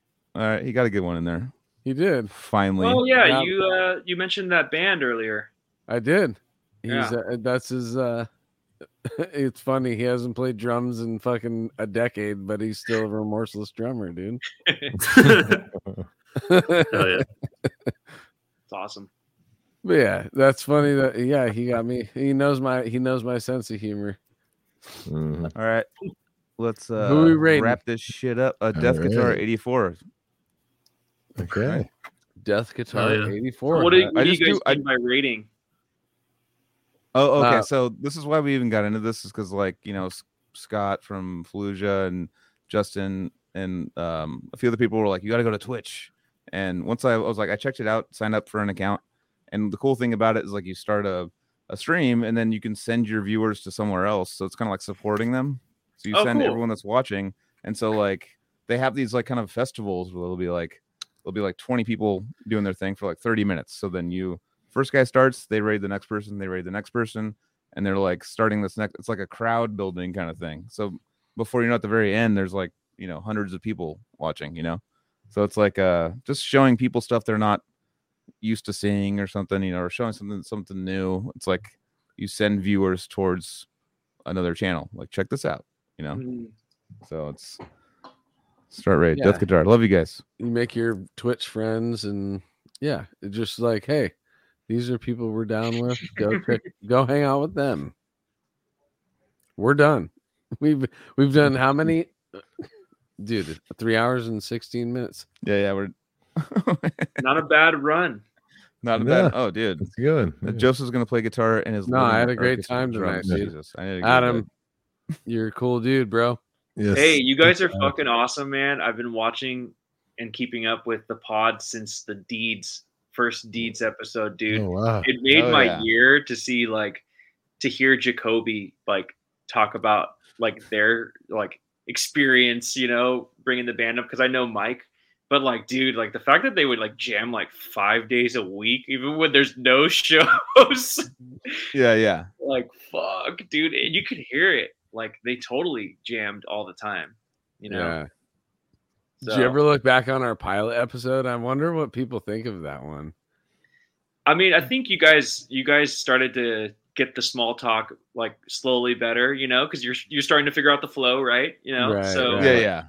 Yeah, it's we're all talking. Totally, dude. It's just a chat. Same thing if we were at it's the same. It's actually what we want to do at shows, but there's so much noise in the background that we wouldn't even be able to have as good of a conversation as we're having right now. So we're having exactly what you would do if you're going out to the smoking section. I went out to the smoking section as a non-smoker just for the conversations, or I'd smoke weed too. But I'm just saying, it would be being out to the smoking section. We're like, okay, we got to break from the noise. Maybe the band that's going on right now, we're not really into. Let's have a conversation with metalheads, and we get to extend it on this thing for 3 hours and 20 minutes or whatever. And I love it, dude. All right. Let's wrap it up, though. What the fuck was that, dude? I have no idea. Oh, okay. Digital burp. Wait, so do you guys switch off on who does random shit like the I don't do none of that, dude. That it's me and Casey. The boomers ribbon thing. So me and Casey are kind of we're winking at each other, and we have this admin bar below. Yeah, we can do stuff like that, or Casey will just randomly just be in the middle of it, just be or throw a random banner in there or something like that, and we'll laugh, or he'll get a little frisky with it and start zooming in on people constantly. That's the production of the show, really, if you think about it. It's an actual real show. Yeah, see, that's Casey right there. But then Casey will leave the thing, and I'll do all the changes and stuff. For the listeners, you don't even know, but I got murdered by one earlier, dude, when you guys were talking about drums and unspecific gear alert, dude. No, it was Casey. It was Casey. Casey was he was trying to describe describe a thing, and he couldn't explain. He's it's a thing that deadens the thing, and then the thing gets all weird sounding. And that was all unspecific gear. I know, but that one legitimately got me, dude. That one was holy shit, dude. That was perfect, dude. So that's what I'm saying. That's the production of the show. You guys are doing that. I just sit back and watch it all happen. I talk over everybody and try and talk about all my bullshit. But in reality, the production of the show is what makes a lot of this funny, dude. And I've laughed a few times tonight at just what you guys are doing, And that's what's up. That's what makes this thing fun for me too. You guys keep me surprised on certain things. How can you even see us right now, dude? I smoke a lot of weed, bro. I can't see you. I see versions of you guys, but I don't. Here, So how do actually, you talk in a podcast with your eyes closed. because my mouth works still, dude. Mostly. I got my glasses on now, so I can kind of see you guys. Why is it always about my ailments, dude? Why is it always about Cal the Does thing- Podcast? Hit all the subscribe, like buttons. We do it at the very end where probably nobody Battle listens. Figure Forge it out. Coffee. You need to start telling people to subscribe at the Check this beginning of out. the Check this podcast. out. Dude. Subscribe. Go to fucking Paul Masvidal's fucking. The clinic, yeah, we plugged that in clinic. the beginning, which is more important. If Look at that. you hear this and you want to subscribe, that's fine. But go to this more. If you're down there, support the homie and learn some cool shit, dude. Go to him Joseph's. play that Joseph's shit not. on You're the not fucking touring. crazy guitar. You're not finally. You're actually working and being like a normal human being for a while. What's that? Yeah. Cool in its own way. Yeah. Yeah. Hey, if Ben Orem hears this, can you reply to my email? Want to get that merch for us going. Oh, I want Also Parish to maybe play one or two more shows too. Come on, Ben. Yeah. But also get Childhood us our shirts, please. So, yeah. Oh, Joseph, I kind of pitched this when you weren't here, but I told them Cali Death Podcast mugs to cross merch with the beans of Forge Coffee, flesh. dude. The beans of flesh, dude. Beans. I'm down Oh, with that, what did dude. I have, dude? Fucking, what was We the one can I came call up it- with? Cali Wait, Death hold Pod on. Cup versus the Battle Forge Coffee Deeds of Beans, dude. Beads of Wait. beans. And then the Um, pod cup. We're recording still. Shit. Beads of flesh. What was that bad about? We You should know, wrap it up, Mr. dude. Mr. Surge No, I is feel like getting when I hear you too- talk, I feel like we're on the afterpod. We should postpone. We should wrap it up. No, Casey, let's see us out with the promotions. But I'm down with the mugs idea. That is a good idea. Yeah, There's so much I want to do. Yeah. Mm. I want to. I'm getting to it finally. Awesome. But yeah, man. All right, Hey, dude. it was cool getting to stop Fuck yeah. in, say what's up. Fucking cheers. Looking forward to seeing you live someday. Past when I got to see you last with Cartilage. Hopefully Right. it's with Mantra or some other sick fucking band. Cool, man. Let me know if you're ever in LA, Long Beach, whatever. We'll do. And Stop by the likewise, studio. next time you're up in the Hell yeah. Bay, I'll definitely be there, man. It was really fun to see you play at the X Bar. Oh fuck, I forgot. Yeah, dude, that was sick. Yeah, with like Logistic Slaughter, I think played, and yeah, I'm trying to remember. It was a minute ago, but yeah, you were playing, and it was sick. Hell And if yeah. you're ever drum Oh, checking, it was Ominous Ruin, right? Yeah, I Oh, was with that's right, Ominous. that's Was right. that with Lost to the Void headlining? Actually, Or was it maybe the one with No, I saw you last of Lucy. It was that show. that was with Ominous, but I wasn't playing for Ominous. I was playing for Lucy, yeah. Right. Okay, Yeah, yeah, yeah. that was sick, dude. Hell yeah. So, Dude, this was super fun. The professor being on is always a plus, dude. I I had know. a great time with all you guys tonight. I got a But shot of energy from Professor. Sean. yeah, dude, it just made me feel good. Brought me back to where this podcast has started, and all my resident homies were there. That's what I'm saying, dude. But yeah, dude. Adam, one more time, dude. Hit the plugs for Cartilage.